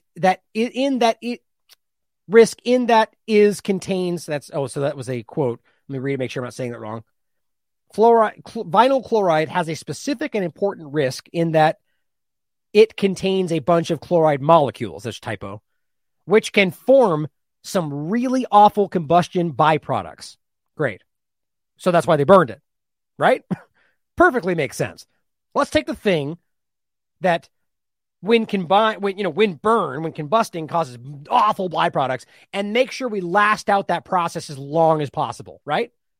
Because again, should it have exploded, or maybe even made it into a controlled explosion? I don't know, doing something else, it would have burned most of it. Still would have been a problem. But instead, they dump it in a trench and burn it much slower, which causes more burning, more smoke and gas and byproducts, guys. I mean, this is just absurd. I mean, this is either one of the most, look, I'm not going to say that maybe they just thought they were doing the right thing and made the choice in a bad situation. I don't know, but this was the wrong choice from what in the information we can see. Now we have to ask whether that was on purpose. Why would you choose to make this a more hazardous thing? To avoid some shrapnel? Maybe there's information that I don't have in front of me. That's also possible. But it says these are often very toxic and often very persistent in the environment. Again, so to make it longer lasting and more of it for the ground and the air would make it even more persistent. A spokesperson for Norfolk Southern acknowledged but did not respond to CNN's request for more information about the chemicals spilled in the soil and the water. The Ohio EPA says it's not sure yet either. So hear that again. So they don't know how much of these chemicals spilled into the soil or the water or the air for that matter, right? And the EPA says we don't even know. But at this point in time, they were alternatively telling all the families you could come on back. What am I missing here? If you don't know even how much spilled, how in the world are you going to pretend you know for sure that it's safe? Now, you may be testing in the air and say that it's normal. But what about the water you're going to drink? What about the groundwater? What about the soil? What about it's just crazy to think that this makes sense. You know that it's not the safe choice to bring people back this fast. Just what we've read makes that clear. It says, quote, initially with most environmental spills, it is difficult to determine the exact amount of material that has been released into the air, water, and soil. The assessment phase that will occur after the emergency is over, which implies that's not yet, will help to determine that information. This is the relations manager for the EPA. So they're waiting for the emergency phase to be over, and then we're going to get to assessing whether we're in real danger. But come on back, guys. Come on back. Lee said that after his agency has assessed the site, it will work on a remediation plan afterward. It says the problem they're facing here is that it's not just a small amount. And so if they can't contain what gets into the water, which means they're still trying, or what gets into the soil, which means they're still trying, they may have this continuous off-gassing of vinyl chloride that has gotten into these areas. And you know what makes that a lot worse? The longer that happens. So it's a good thing they stretched it out, right? I probably would be more concerned about the chemicals in the air over the course of the next month. Think about that. That is one of the experts here saying that. So what he's implying there is because of what's still happening, just because they test right now, well, the air could get worse over the month. So, but come on back, guys. My God, state officials said they would continue to monitor the site for exactly that reason, but come on back. Bring your infants and bring your dogs, bring your animals. Oh, but don't forget, they didn't tell people that it was going to last. I'm jumping ahead. I wanted to go through this. That's why I meant to make that point, but we'll come back to it. That says the point. They didn't tell anyone that it was going to be a 5-day evacuation. They arguably didn't know that. All people's pets were killed. Sad. But it says right now we have a system set up. As that data comes, it is distributed to a network of people to look at both on an immediate phase. It says, hey, is there anything really alarming to look at? And those smaller numbers that really matter to long-term health. Again, the main point that they haven't even assessed if the immediate phase is over. But come on back, guys. It says he said the local health department would test residents' wells to make sure their drinking water is safe. Officials are also offering to test the air in residents' homes before they come back. Wasn't that nice of the officials to do that? Then it says Norfolk Southern is funding a phone line for residents to speak to a toxicologist with the Center for Toxicology and Environmental Health, an environmental consulting firm. But no one is quite sure whether to trust the help that's coming. Why? Because it's coming mostly from the company behind the spill. I could have guessed that. We investigated ourselves and found ourselves not guilty, right? However you want to look at this. Just like with Enron or whatever, all these different examples of these spills, you could see that what happened is the company itself tries to take charge of the whole thing and then covers up anything that puts them in danger. Some residents have already filed a class action lawsuit. Good. Man, I don't know. Is this as crazy to me, to you as it is to me? Because I think like this is just above and beyond. So don't let that final point about that they dumped this in a trench and burned it. And which is, by the way, what we're talking about when we see stuff like this. This is crazy. So to go through some of this again, this is showing you some images of the train itself. And this is what he's saying. This is some of the testing that they're showing that this environmental devastation will be visible from space for decades. Man, look at that. That's a crazy picture as well. Here's the reporter being arrested. Here's one of these guys talking about this. Now, take this for what you will. He's claiming he's been investigating these, but, as always, we don't know that. He's just somebody on TikTok. But listen to what he's saying. Hundreds of thousands of pounds of acid in the air, potentially. Now, ever since engineering school, I've studied a lot of industrial accidents. I just find it really fascinating. And organizations like the Chemical Safety Board, NTSB, and OSHA all have really good reports available to the public. I think as a designer, it's really good to learn about mistakes. When looking at these kinds of industrial disasters across time, there are a couple things that are pretty universal across all of them. One, the responsible party, in this case, Norfolk Southern Railway, always plays down the reality of the situation. Politicians also just repeat the same lines, and then news outlets just repeat the same. So all we are hearing is the responsible party's word. Which is pretty much always how that works. And all he's saying is that he's been studying these, and it's pretty easy to see. This is how these things work. And it's only way after the fact when you get independent researchers, like a Seymour Hersh, for example, that points at the truth, and then it finally comes out. But today, that doesn't seem to even matter, right? Narrative takes over facts today. We're in the post-truth world, as the Bilderberg meeting discussed a long time ago. We're in the 10 to 50 range. This is talking about the health effects. So it's bad right now, at least the assessment that's happening. Oh, and this is specifically about vinyl chloride, effects in humans and animals, acute animal, moderate intoxication, hyperactivity. Yeah, man, this is just crazy. Here's what the sky looks like. Look at that, guys. These aren't storm clouds. This is the fucking shit that they burn off, the fucking shit they burn off in East Palestine. This is not fucking storm clouds. Look at it. This is over Darlington. Oh. My pup responding to the dogs there. Now, sorry for the cussing. I forgot there was cussing in there. The point is just that these people living here, experiencing this, and they're being lied to, being gaslit. Here's the response. Here's the reporter being arrested again. Footage showing a fiery axle 20 miles before East Palestine train derailment raises questions about alert timing. There's a lot in this questioning. It's all developing in real time. This was the 10th, but I promise you it's going to take a lot longer for this stuff to flesh out until we get more independent researchers diving into all this. But the question becomes about whether or not there's something more going on here about the timing, the alerts, about why it wasn't this exact. So think about that in the context of alerts, how far it was happening, and why it ended up in the exact location of the movie that was based on exactly the same damn thing. I mean, it's just kind of ridiculous. Yeah, right here. Channel 11 cameras captured video of dead fish in the local creek. Representative from Ohio PA said they're aware of dead fish, but people shouldn't worry. I mean, come on, guys. That's a canary in the coal mine kind of thing.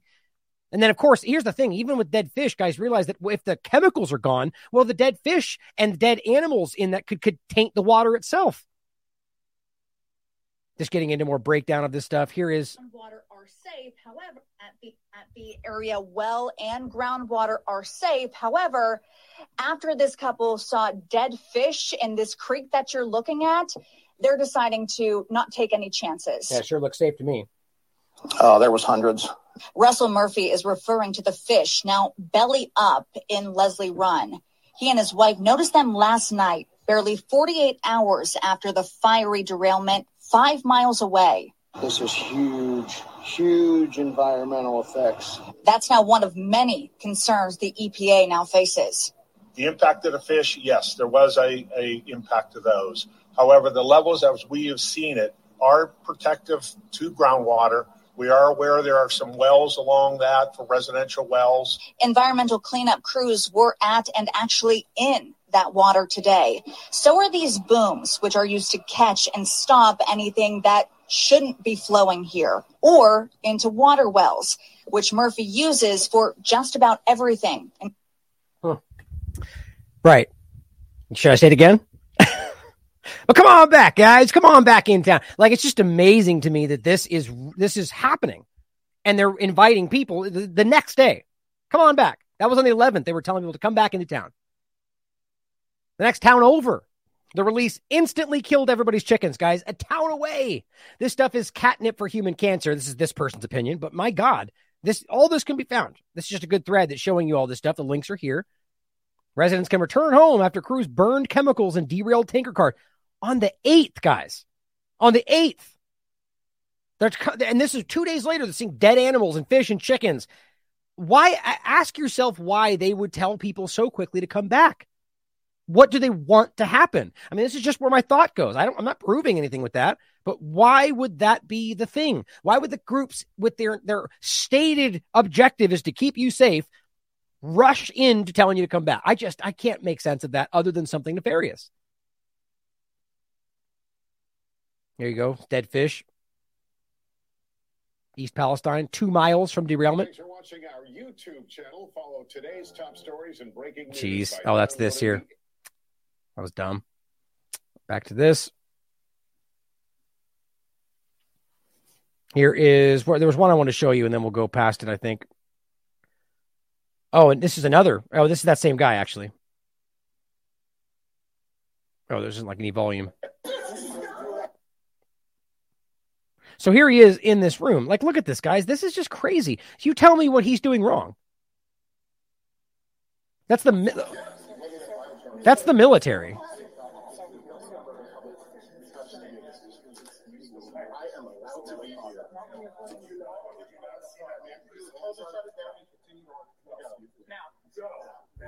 Or you can go to jail. Sir, you want to go to jail for criminal trespassing? You want to go to jail for criminal trespassing? You understand? You know how quickly our lawyers will get me out? I don't care. Sorry, can we I don't care. Let's go outside. Let's talk outside. Let's go. Let's talk outside. Out the doors. Out the doors. Out the doors. By other media right now. I'm going to listen. I don't care. You're going to walk out the door. I'm going to listen. You're going to walk out the door. Touch mine out, sir. going to walk out the door because you're going to jail. Do not touch me. Sir, can we talk outside, please? I am trying to listen. Outside, please. And he escalated with me. I am doing my job. This is covered by the First Amendment. Excuse me, sir. I'm the building supervisor here. Please leave. There you have it. You're going to stand outside, or you're going to jail. Let's go. Let's go.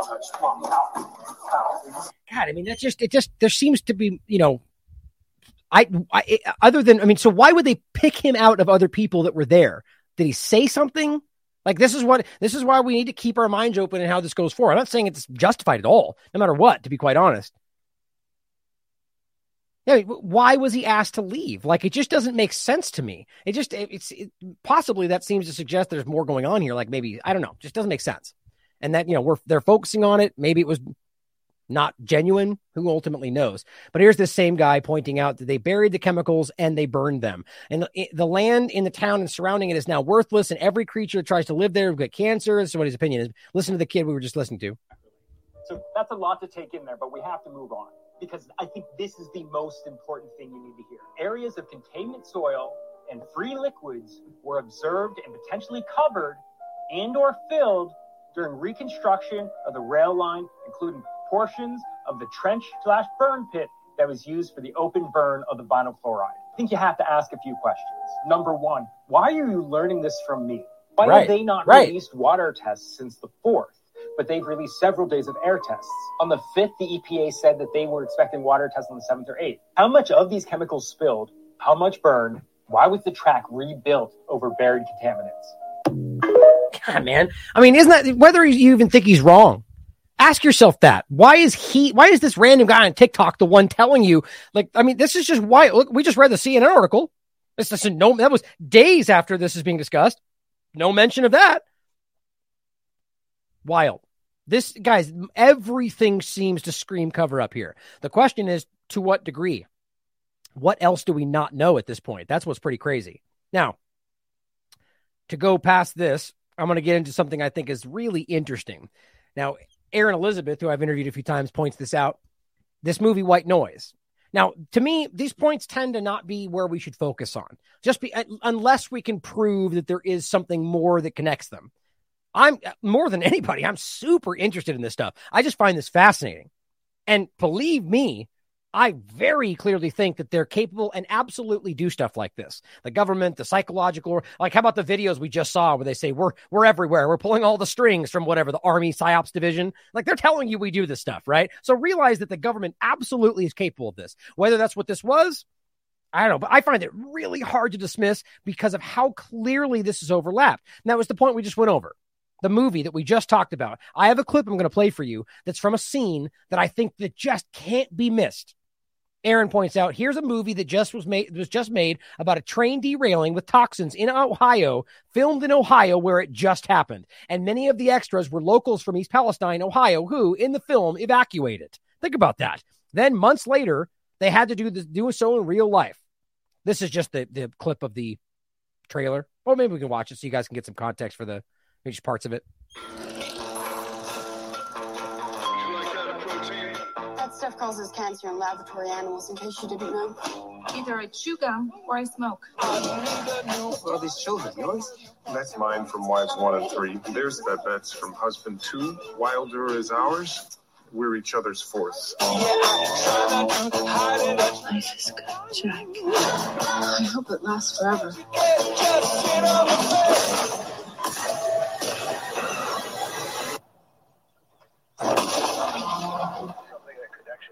Let's watch a sitcom or something. No! They're calling it the airborne toxic event. It won't come this way. Will we have to leave our home? Of course not. How do you know? I just know. Okay, what if it's dangerous? Evacuate all places of residence. We have a situation.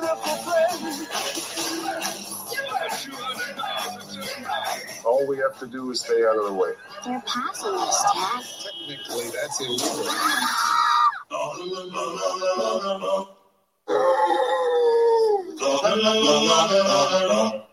do sheep have lashes? Ask your father. We're going sideways. Dad, do sheep have lashes? Doesn't anyone want to pay attention to what's actually happening? I wish there was something I could do. I wish I could outthink the problem. There are two kinds of people in the world. Killers and dyers. Most of us are dyers.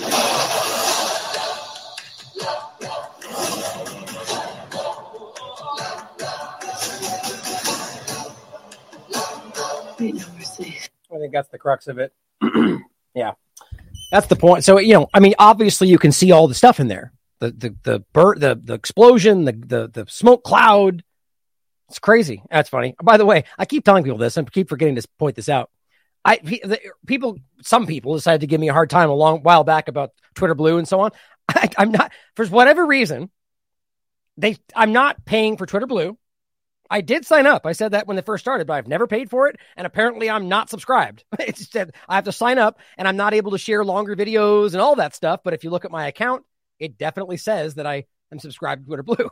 Who knows? I'll take the free subscription, but just realize that I've never paid Twitter. I don't get any of the benefits. Who knows why? Just as I remember that. But so back to the point, this movie is just a complete overlap of exactly what happened. And I think it's really ridiculous.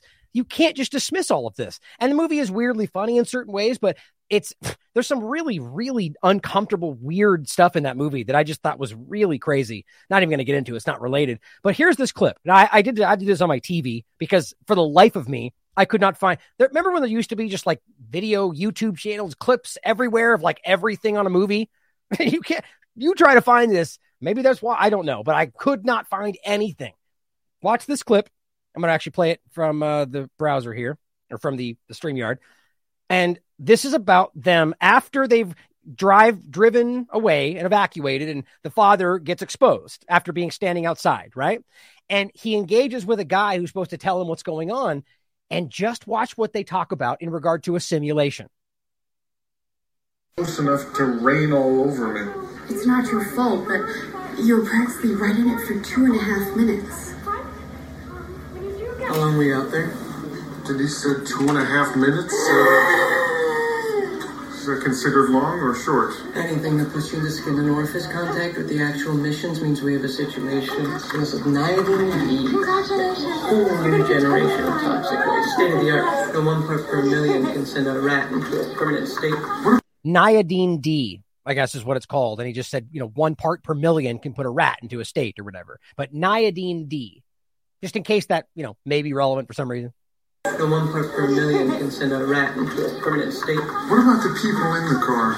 I had to open the door to get out and get back in. I say their situation is the minimal risk. It's the 2.5 minutes sitting right in it, which makes me wince. What does SIMUVAC stand for? It's short for simulated evacuation. That new state program they're battling over funds for. But this evacuation isn't simulated, it's real. We know that, but we thought we could use it as a model.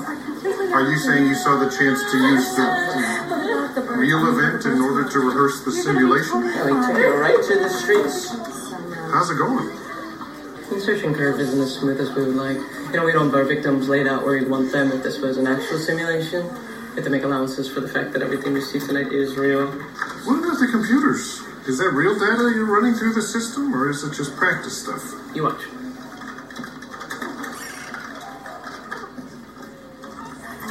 He's only outside for 2.5 minutes. Well, the only thing that she was exposed to is good luck. That's how many seconds? I'm getting bracketed numbers with pulsing stars. What does that mean? Am I going to die? Not as such. What do you mean? Not in so many words. How many words does it take? It's not a question of words, it's a question of years. Or more than 15 years. In the meantime, we definitely have a situation. What will we know in 15 years? If you're still alive at that time, we'll know much more than we know now. So niatin-D has a lifespan of roughly 30 years, so you'll have made it halfway through. So to outlive this substance, I'll have to make it into my 70s? I wouldn't worry about what I can't see or feel. Now, I go ahead and live my life. Get married, settle down, have kids. There's no reason you can't do these things knowing what we know. But you said we have a situation. I didn't say it. The computer did. And what the computer says is not a simulation, despite that armband you're wearing. It is real. It is real. Okay.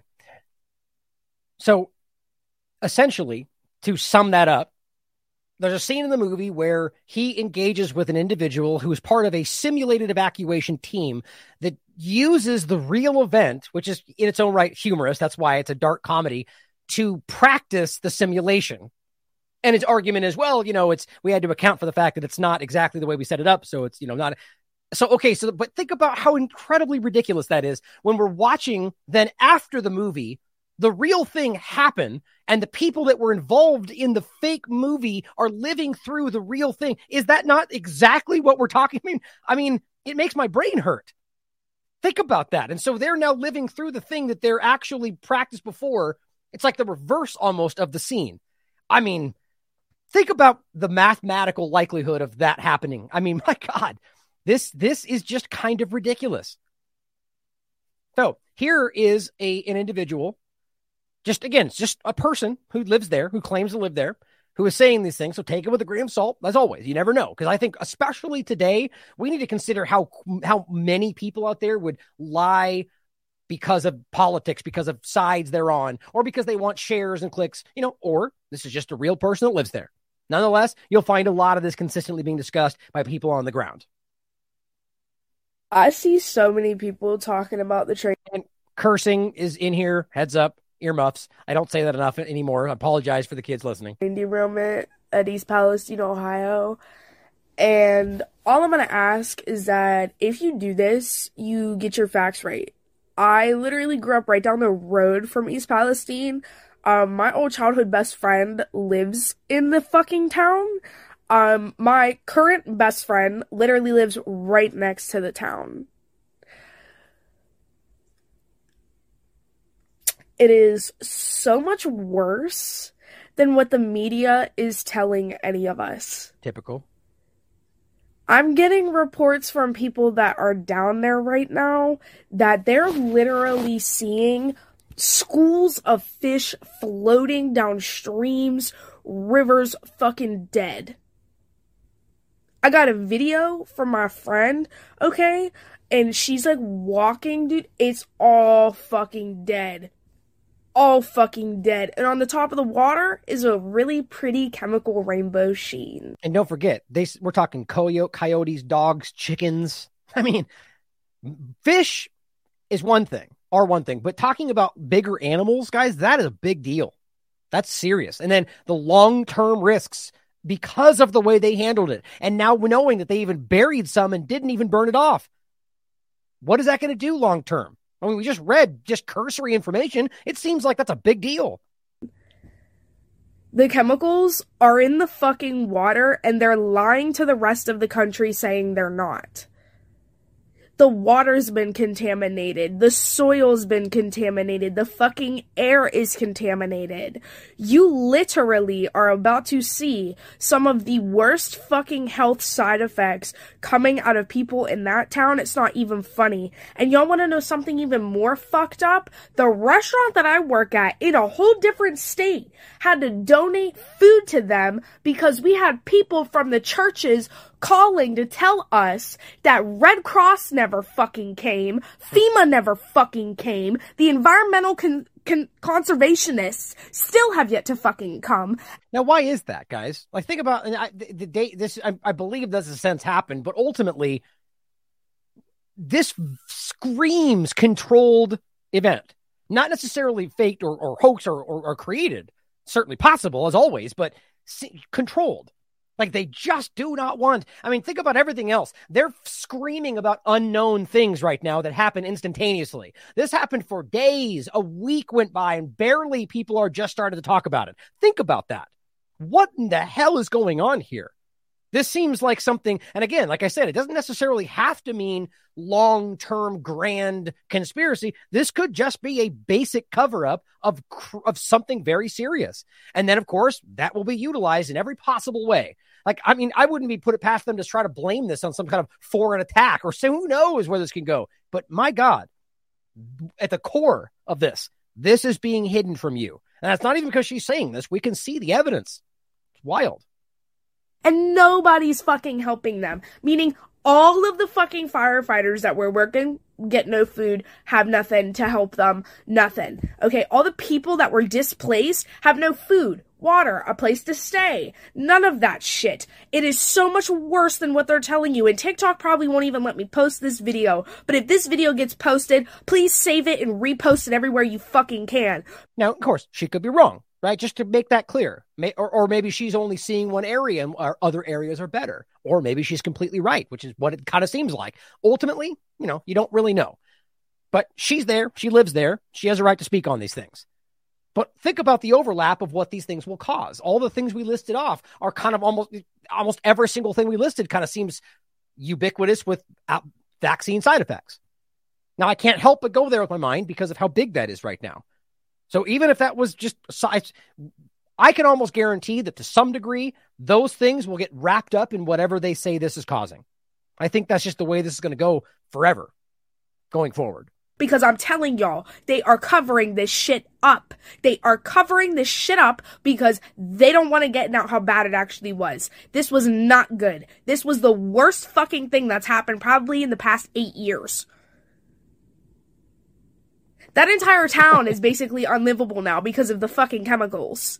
Yeah. And they're lying, telling civilians that it's safe, knowing damn well, because I took chemistry and I know chemicals and I have this awesome fucking supercomputer in my hand. The side effects from breathing in those chemicals, they're covering shit up. They're covering shit up. They're covering shit up. But it's not surprising. Yeah, so again, just take it with a grain of salt. I'm not saying that everything she said is completely, but she's there.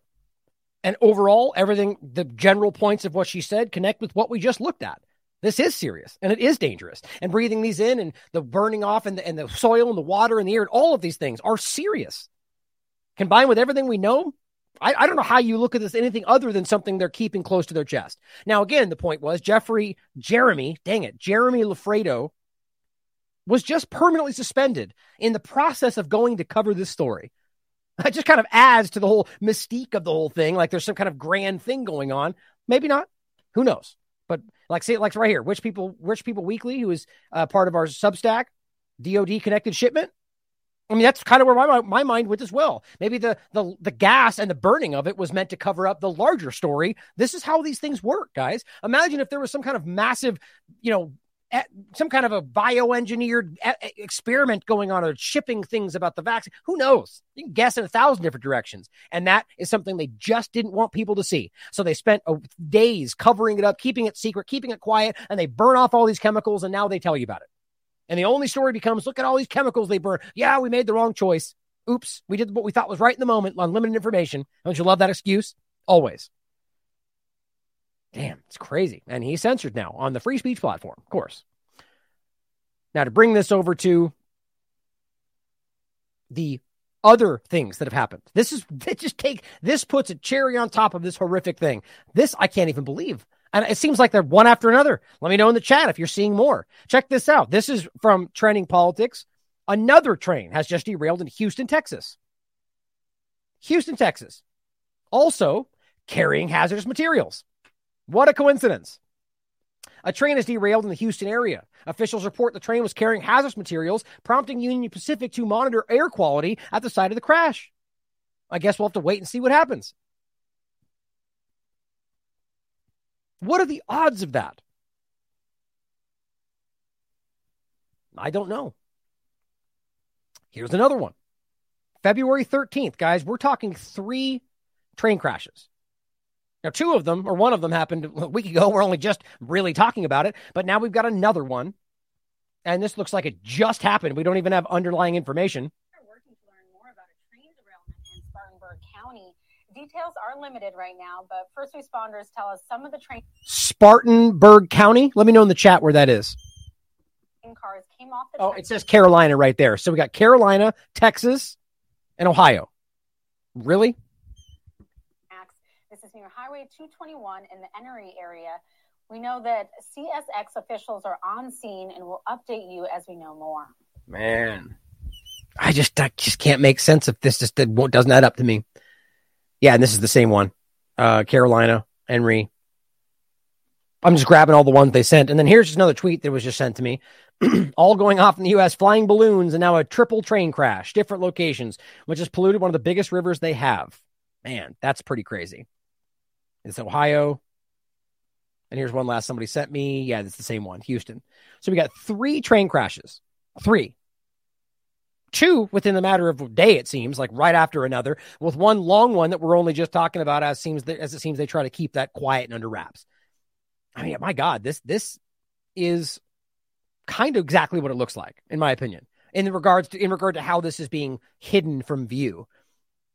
Now, whether or not there's real risk here, and I do think it's pretty damn obvious that there is, this story is being used, or rather, the larger discussions here are being used, in my opinion, to keep our attention away from the current active crimes.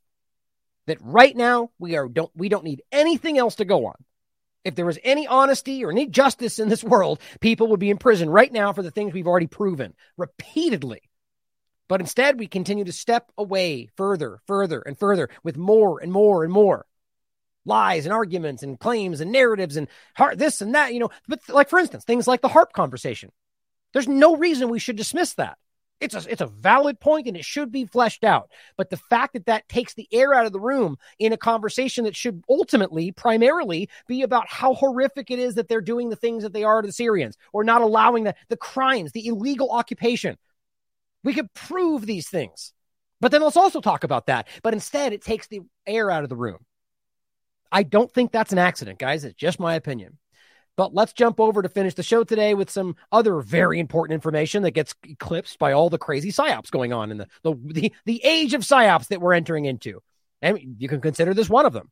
Now, this is important because this already happened. Now, this story is being framed by a lot of people as if this just happened, but it's already happened. This is sort of the continuation of what they said they were going to do. Now, you'll remember we already talked about this. October 20th, 2022. CDC adds COVID jab to child schedule. Because that's when it happened. Now, as the Defender's pointing out on, this is the 10th, CDC adds original COVID mRNA vaccine schedule despite known harms. Now, it says the CDC on Thursday added the 2-shot primary series to a vaccine routine immunization schedule for children. And this is basically, so what they did here is that they announced that this was going to happen. And then this is like the official action. So it's the same story. So just for those that are kind of acting like this is a separate story, realize that they're the same story. This is the same thing reported. This is just the announcement to the official action, which is important. But just recognize they're not two different stories. The CDC will, and the point in all of this is that once that this has been added, now the fact that it already has, and it goes back to October 20th when they said this. From that point forward, all these institutions and groups and colleges, and they then could act on this as if it was, now that it's approved, even though they don't use those, and that this was recommended for the child to schedule by the CDC, there's indemnity. This is something that RFK's pointed out and plenty of others have made clear.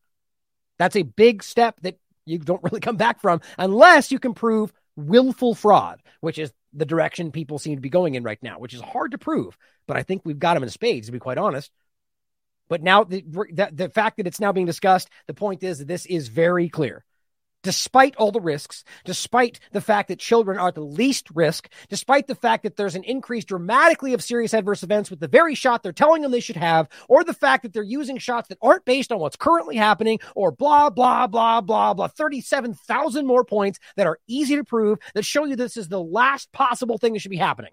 Myocarditis, blood clots, who cares? Because the CDC said so, right? Jessica Rose, you should check out. While everyone was distracted, they added the COVID injections to the childhood vaccine schedule. So the point is that while we were distracted with all the rest of it is when they took the action that they already said they were going to do. But that still is important. So check it out if you want to go back to the original conversation. Make sure you read her Substack to find out more on that in general. And then, by the way, on that note, make sure you check out our T-Lab Substack. There's a great post that Scott put out in regard to the vial being broken on the ground and having that cause rashes and ocular erosion. Crazy story. This is one of the COVID injections. But also important, this is Sonia Elijah, who I'm going to be interviewing coming up in the next so many days. This is the Blotgate story. This is just Clayton Morris having her on to talk about the Blotgate story. And so this, I wish it was a bombshell when we talked about it a week ago. But, the point is that, the bigger people talk about it, gets the traction, people point at it, good. This needs to be talked about, because I think that what's happening with this blot conversation is a very important part of this. Here's our conversation with Jessica Rose. I'm going to be talking with Sonia Elijah coming up soon. It's this report she put out on Trial Site News we're going to be referencing. Very important. But if you want to get ahead of that before we interview her, you can watch that clip, or you can watch our interview here, or the full show from Clayton Morris discussing Blotgate and the unknown risks of truncated spike proteins. This is important. And they even got caught recently having to admit that this thing, bottom line is, guys, that they're fraudulent. These companies lied to you about what's happening, and this massive cover-up is continually falling apart right in front of us. And meanwhile, we're pointing at balloons and UFOs and all sorts of other things that certainly could be genuine and happening, but they're also pointing at them anyway to not look at what's really going on here. Not the corporate media, none of them. Why is that? I think you ultimately know.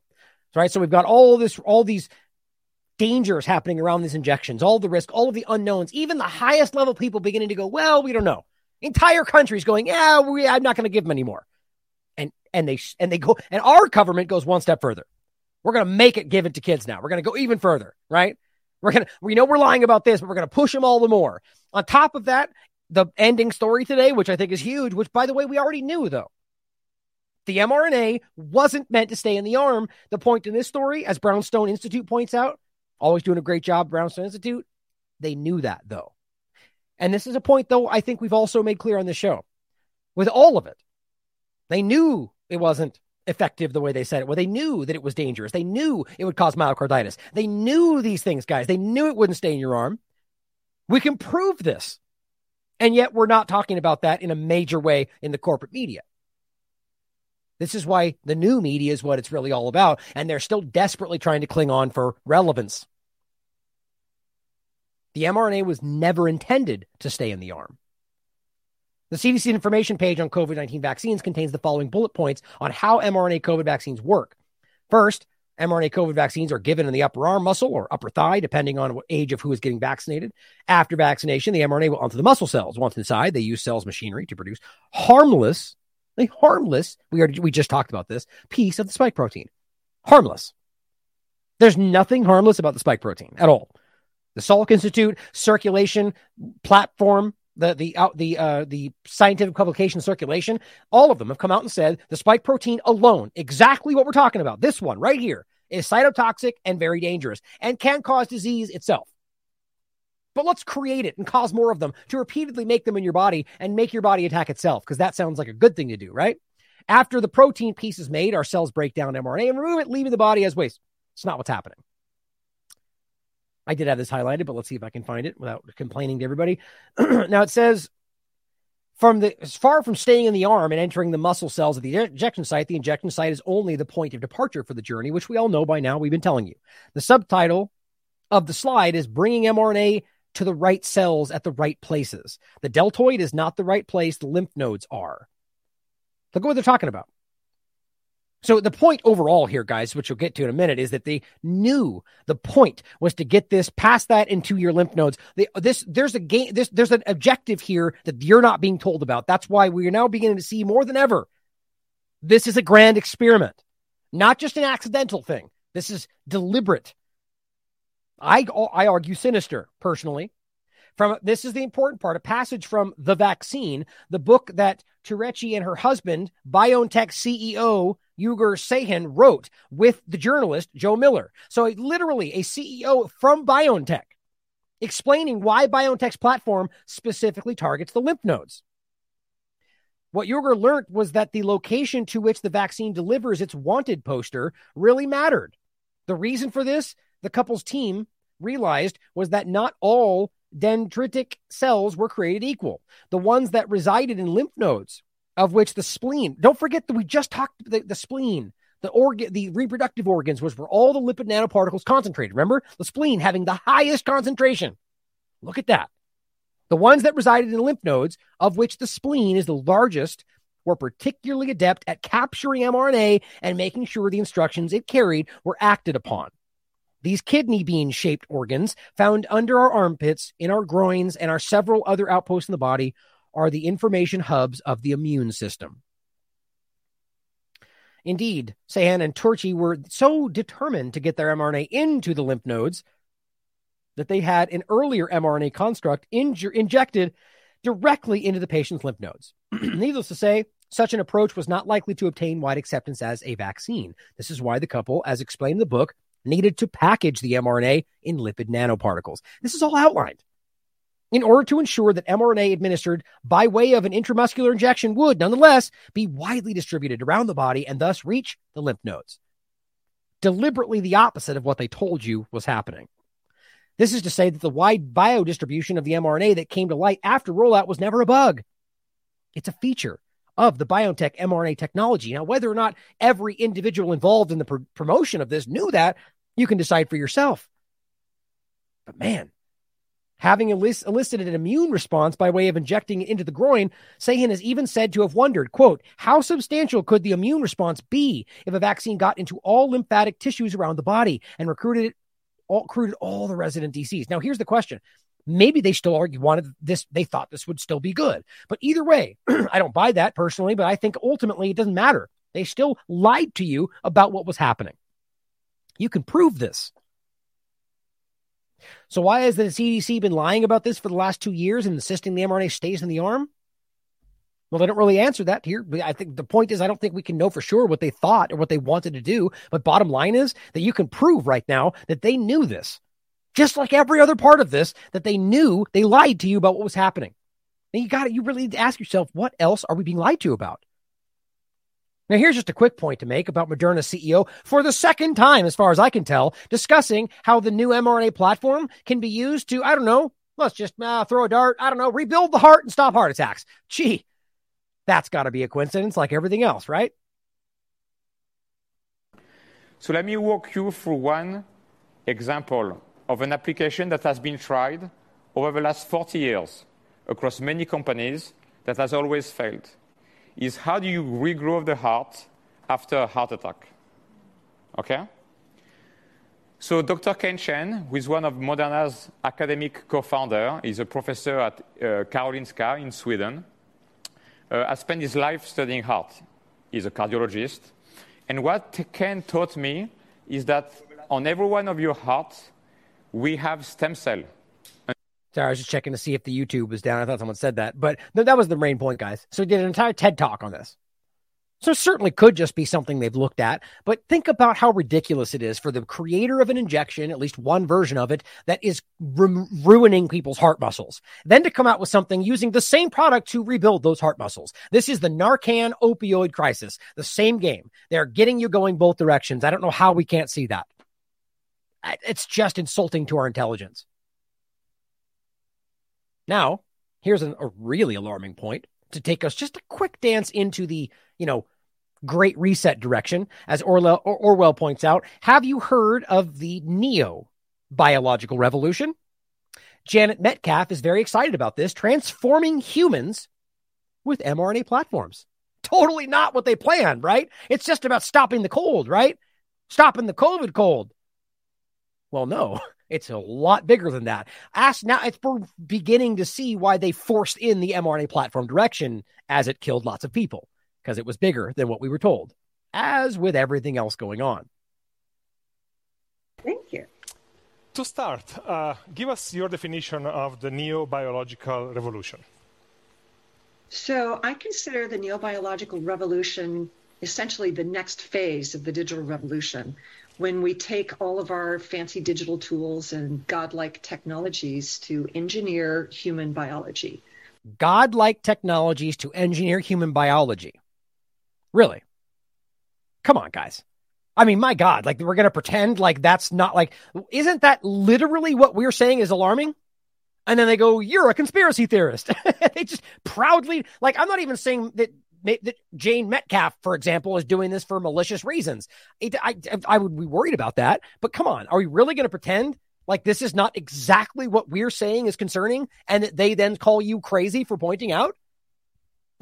It's just so stupid how on its face they're telling you what they're telling us is not happening.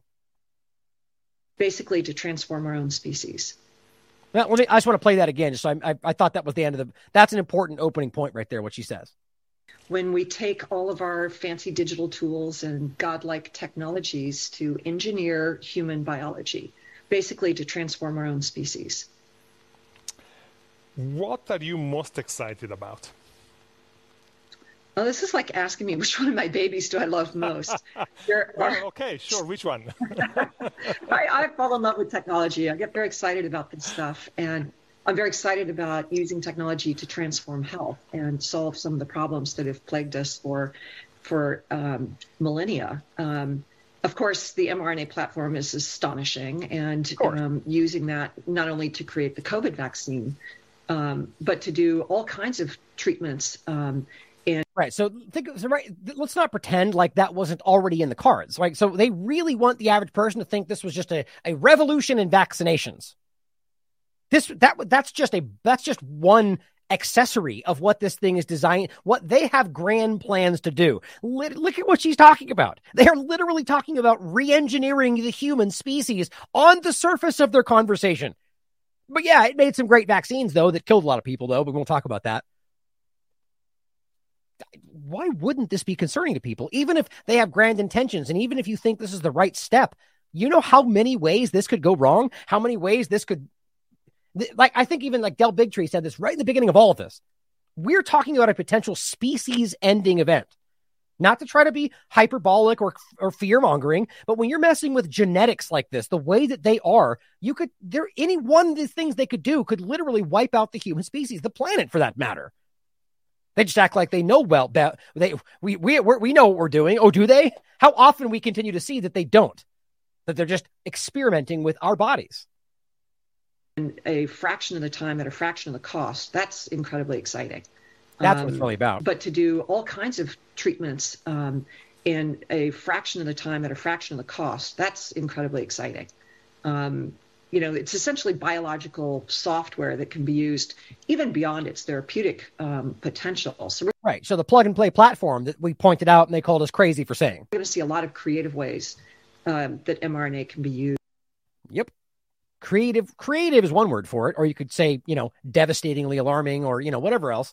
But to finish here, just to wrap into, the creation of this and how this is all being overlapped with the potential of what they used this to make, or rather what they used to justify the use of the mRNA platform, however that ultimately worked. Shout out at the end here to Emily Kopp here, who did a really great job kind of just breaking down a lot of these different clips that I found very relevant. It's very difficult for me these days to sit through some of these briefings and hearings. So I really appreciate when people take the time to, break some of them down. But just to finish off, I wanted to play a couple of these clips. They just speak like this series of clips. I think 3 or 4 of them we're going to play. They just speak to the general incompetence and omnipotence, at least perceived, of the government.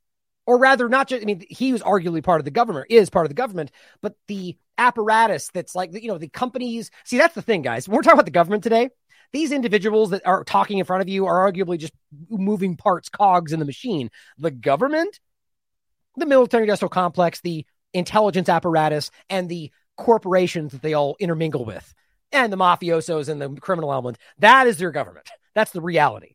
So that's why we talk about fascism, fascist entity. The governments and corporations have completely overlapped. That is your public-private partnership model. That is the Great Reset. That is the World Economic Forum. My point, though, is that these things, this whole point here is relating to all of it, how they are just completely outside their bounds, if they even have boundaries. They're talking about the Equal Health Alliance here and how they have yet to even respond to numerous questions being given by Congress. And nobody, what do we do? What happens then? So who does the NIH or the Equal Health Alliance, who do they answer to? It's supposed to be these people. It's supposed to be the congressional hearings or the congressional bodies that are supposed to, but they don't care. They just sit down, they lie, and they make excuses. Nothing ever happens. So that's why they don't respond anymore. They know they can get to say, it's sort of how Ukraine will continue, the military will continue to say exactly what they are, what they're doing, and we want to murder these people. And they just don't care because they're getting away with it. They know the U.S. government will lie and gaslight for them. So they just tell you, or how Israel's government will openly tell you that'll never be a 2-state solution. And then Biden will say that's what they want. Didn't you just hear him say that's never going to happen? But they lie to you because they know you'll take what they say at face value. So here is what Senator Mr. Griffin, the chairman, is going to be discussing or asking, just really stating for the record, that they have never responded to this stuff. And EcoHealth Alliance, if you don't remember, let me see if I actually have this pulled up. Well, that's relevant anyway. EcoHealth Alliance just got a fresh $3 million grant from the Department of Defense. Shocking. Not at all. But I'll play these and I'll grab this in the back end. The point being that I have some, recent discussions about EcoHealth Alliance, but don't forget. So EcoHealth Alliance, working with North Carolina University, the group which the material came from, essentially worked to create what we're talking about. The gain of function research, the overlap with the material used at the Wuhan Institute of Virology with the NIH and NIH funding. Peter Daszak from EcoHealth Alliance, working with Ralph Barrick from, I want to make sure I'm clear on this, the University of North Carolina. Somebody's correct and pointed out to me the other day that saying North Carolina universities can be conflated or is conflating the other place. So the University of North Carolina at Chapel Hill is what we're talking about. So those two, Ralph Barrick, EcoHealth Alliance, Peter Daszak, and the working on the origin points of what we're talking about here. Now, if there's ever a group right now that should be absolutely instantaneously on the demanding that you have to answer these questions, everyone's pointing at them as the possible core of what this all is, and they haven't even responded to like 14 letters from. What does that tell you? Who's actually in charge here? Many of the questions we have are due to a lack of response to congressional inquiries regarding COVID-19. One of the major concerns that has gone unanswered by the National Institute of Health is the lack of compliance and oversight into grant awards to EcoHealth Alliance. There are a myriad of compliance issues surrounding EcoHealth and their sub-award grants to the Wuhan Institute of Virology, specifically for coronavirus research. The NIH has been reluctant to answer our inquiries on issues such as EcoHealth withholding data, potentially double billing the federal government, and missing laboratory notebooks and electronic files. Okay, so not only are they withholding information, but they're double billing the government. That's you. They're double billing you, taxpayer, for criminal activity, arguably, and not even fulfilling what they're supposed to fulfill, and then just not even answering when the Congress follows up about it. That is what omnipotence, that is what power looks like, apparently. That were supposed to be delivered to the NIH by EcoHealth. Which NIH didn't care about. Does not have to be confrontational. Republican leaders have sent a similar letter to entities such as Boston University about an experiment involving a hybrid COVID virus that attracted press attention. Boston University fully cooperated, sending a written response letter directly addressing the questions, producing about 2,000 pages of documents, and providing a briefing to bipartisan staff. In contrast, the NIH has not provided a satisfactory or complete response. This is not acceptable. Let me be clear. It is not acceptable to stonewall any member of Congress with oversight authority, whether that member be a Democrat or be a Republican, whether that member be in the minority or in the majority. So again, very clearly what he's saying is that they're not even responding. So as she writes, at a hearing on the COVID response, Energy and Commerce Oversight Committee, Chair Griffin calls out the NIH for stonewalling the investigation into EcoHealth Alliance. So this is the government hiding what they're doing with the very entity that people want to know about. How do you not understand that? Like, why would they not want to comply with them if they have nothing to hide? Like, that doesn't prove that they're hiding something, but I think we know that there's more going on here. Now, at this stage, what's supposed to happen? Where's Biden? Where's the executive branch stepping in and going, there clearly something needs to happen here, because NIH is getting away with just simply not giving them what they're supposed to have. Nobody seems to care. The media doesn't care. Nobody's harping on this outside of the independent media. What else does this tell you? Along with now chairs Rogers and Guthrie have sent the NIH 14 letters requesting information. Those letters ranged in date from March 18, 2021 to November 30th, 2022. So all the way back from 2021. Think about that. The government, the congressional committee has sent them responses. They are legally obligated to respond. NIH is supposed to be making this happen. Nobody cares. 2 years ago. Do you think the NIH feels accountable to the government? What do you think? And most have gone completely unanswered. My God. We received responses from other agencies, such as the CDC, to our letters. It appears there was a standing policy at the NIH to disregard letters from the minority members of this committee. Is that true? Yes or no? No. So it's just incompetence that caused 14 letters to go basically unanswered. I'll take that as given. Yeah, you got him right there, didn't you? The funny part about this, what he's insinuating, I believe, is that the Republican side of this was not getting responded to. So when they're putting up, you could argue that's because Republicans were asking the right questions or just because it's a political thing. Who knows? But the point, he clearly got him there. So you're willing to say, no, it wasn't because of politics. So then what was it then? No, there's no reason. 14 letters about specifically the thing that you're claiming is destroying everyone's lives. Nothing, no responses.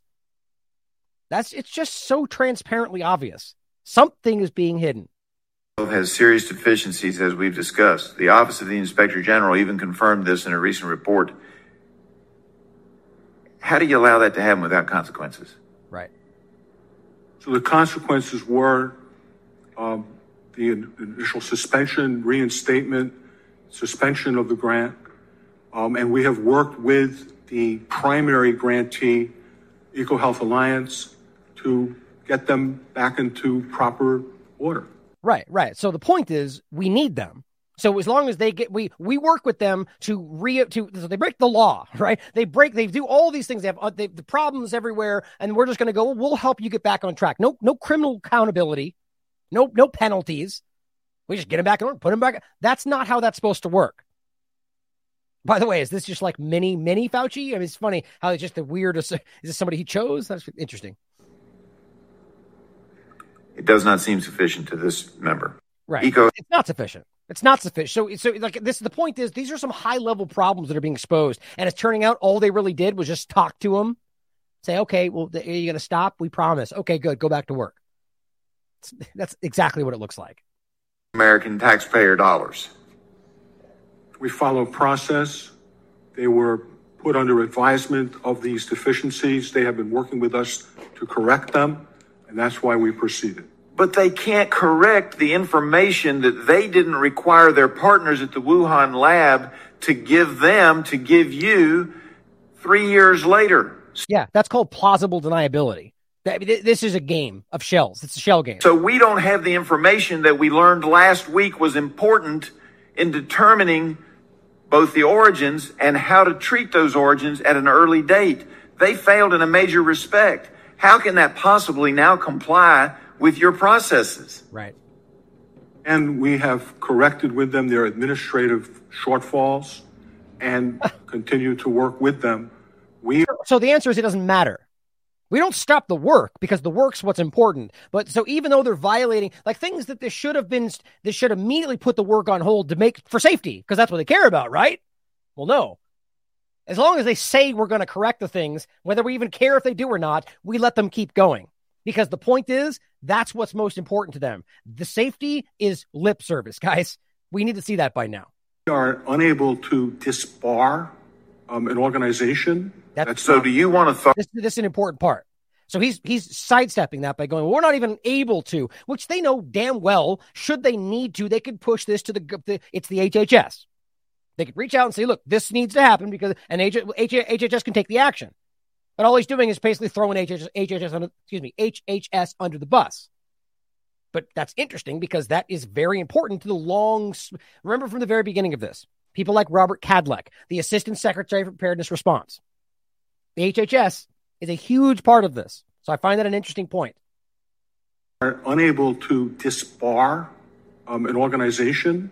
Do you want authority from Congress to be able to disbar an organization that breaches their contract and fails to get us information from a subcontractor that may have had vital information in helping us to respond to the COVID-19 outbreak?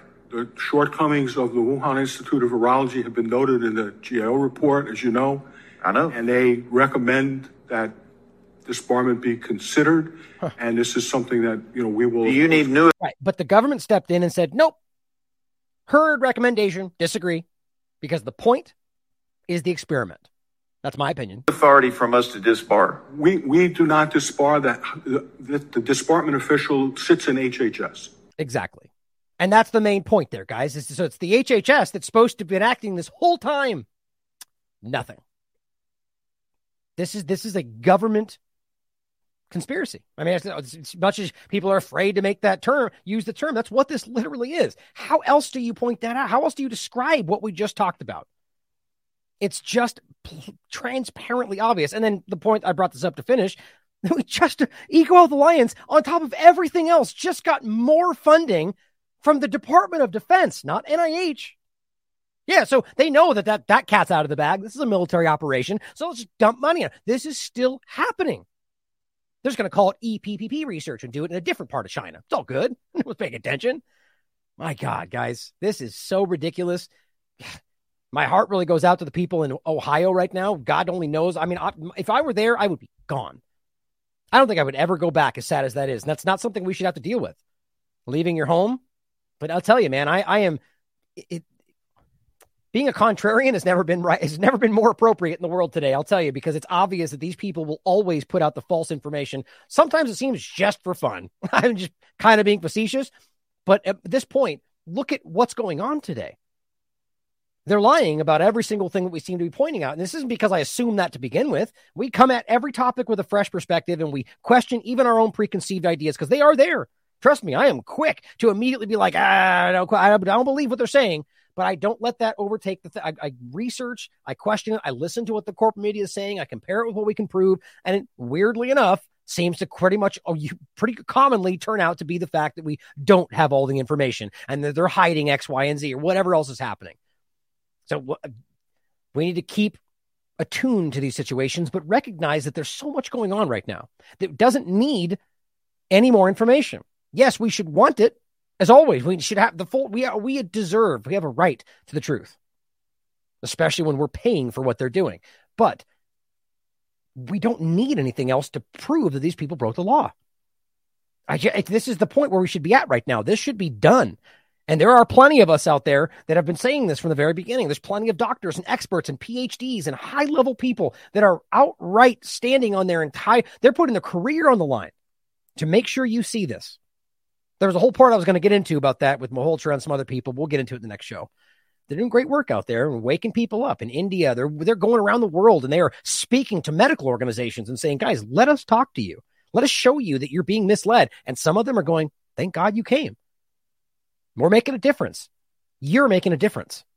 So keep fighting and keep doing what you can out there, because people are thirsty for objectivity right now.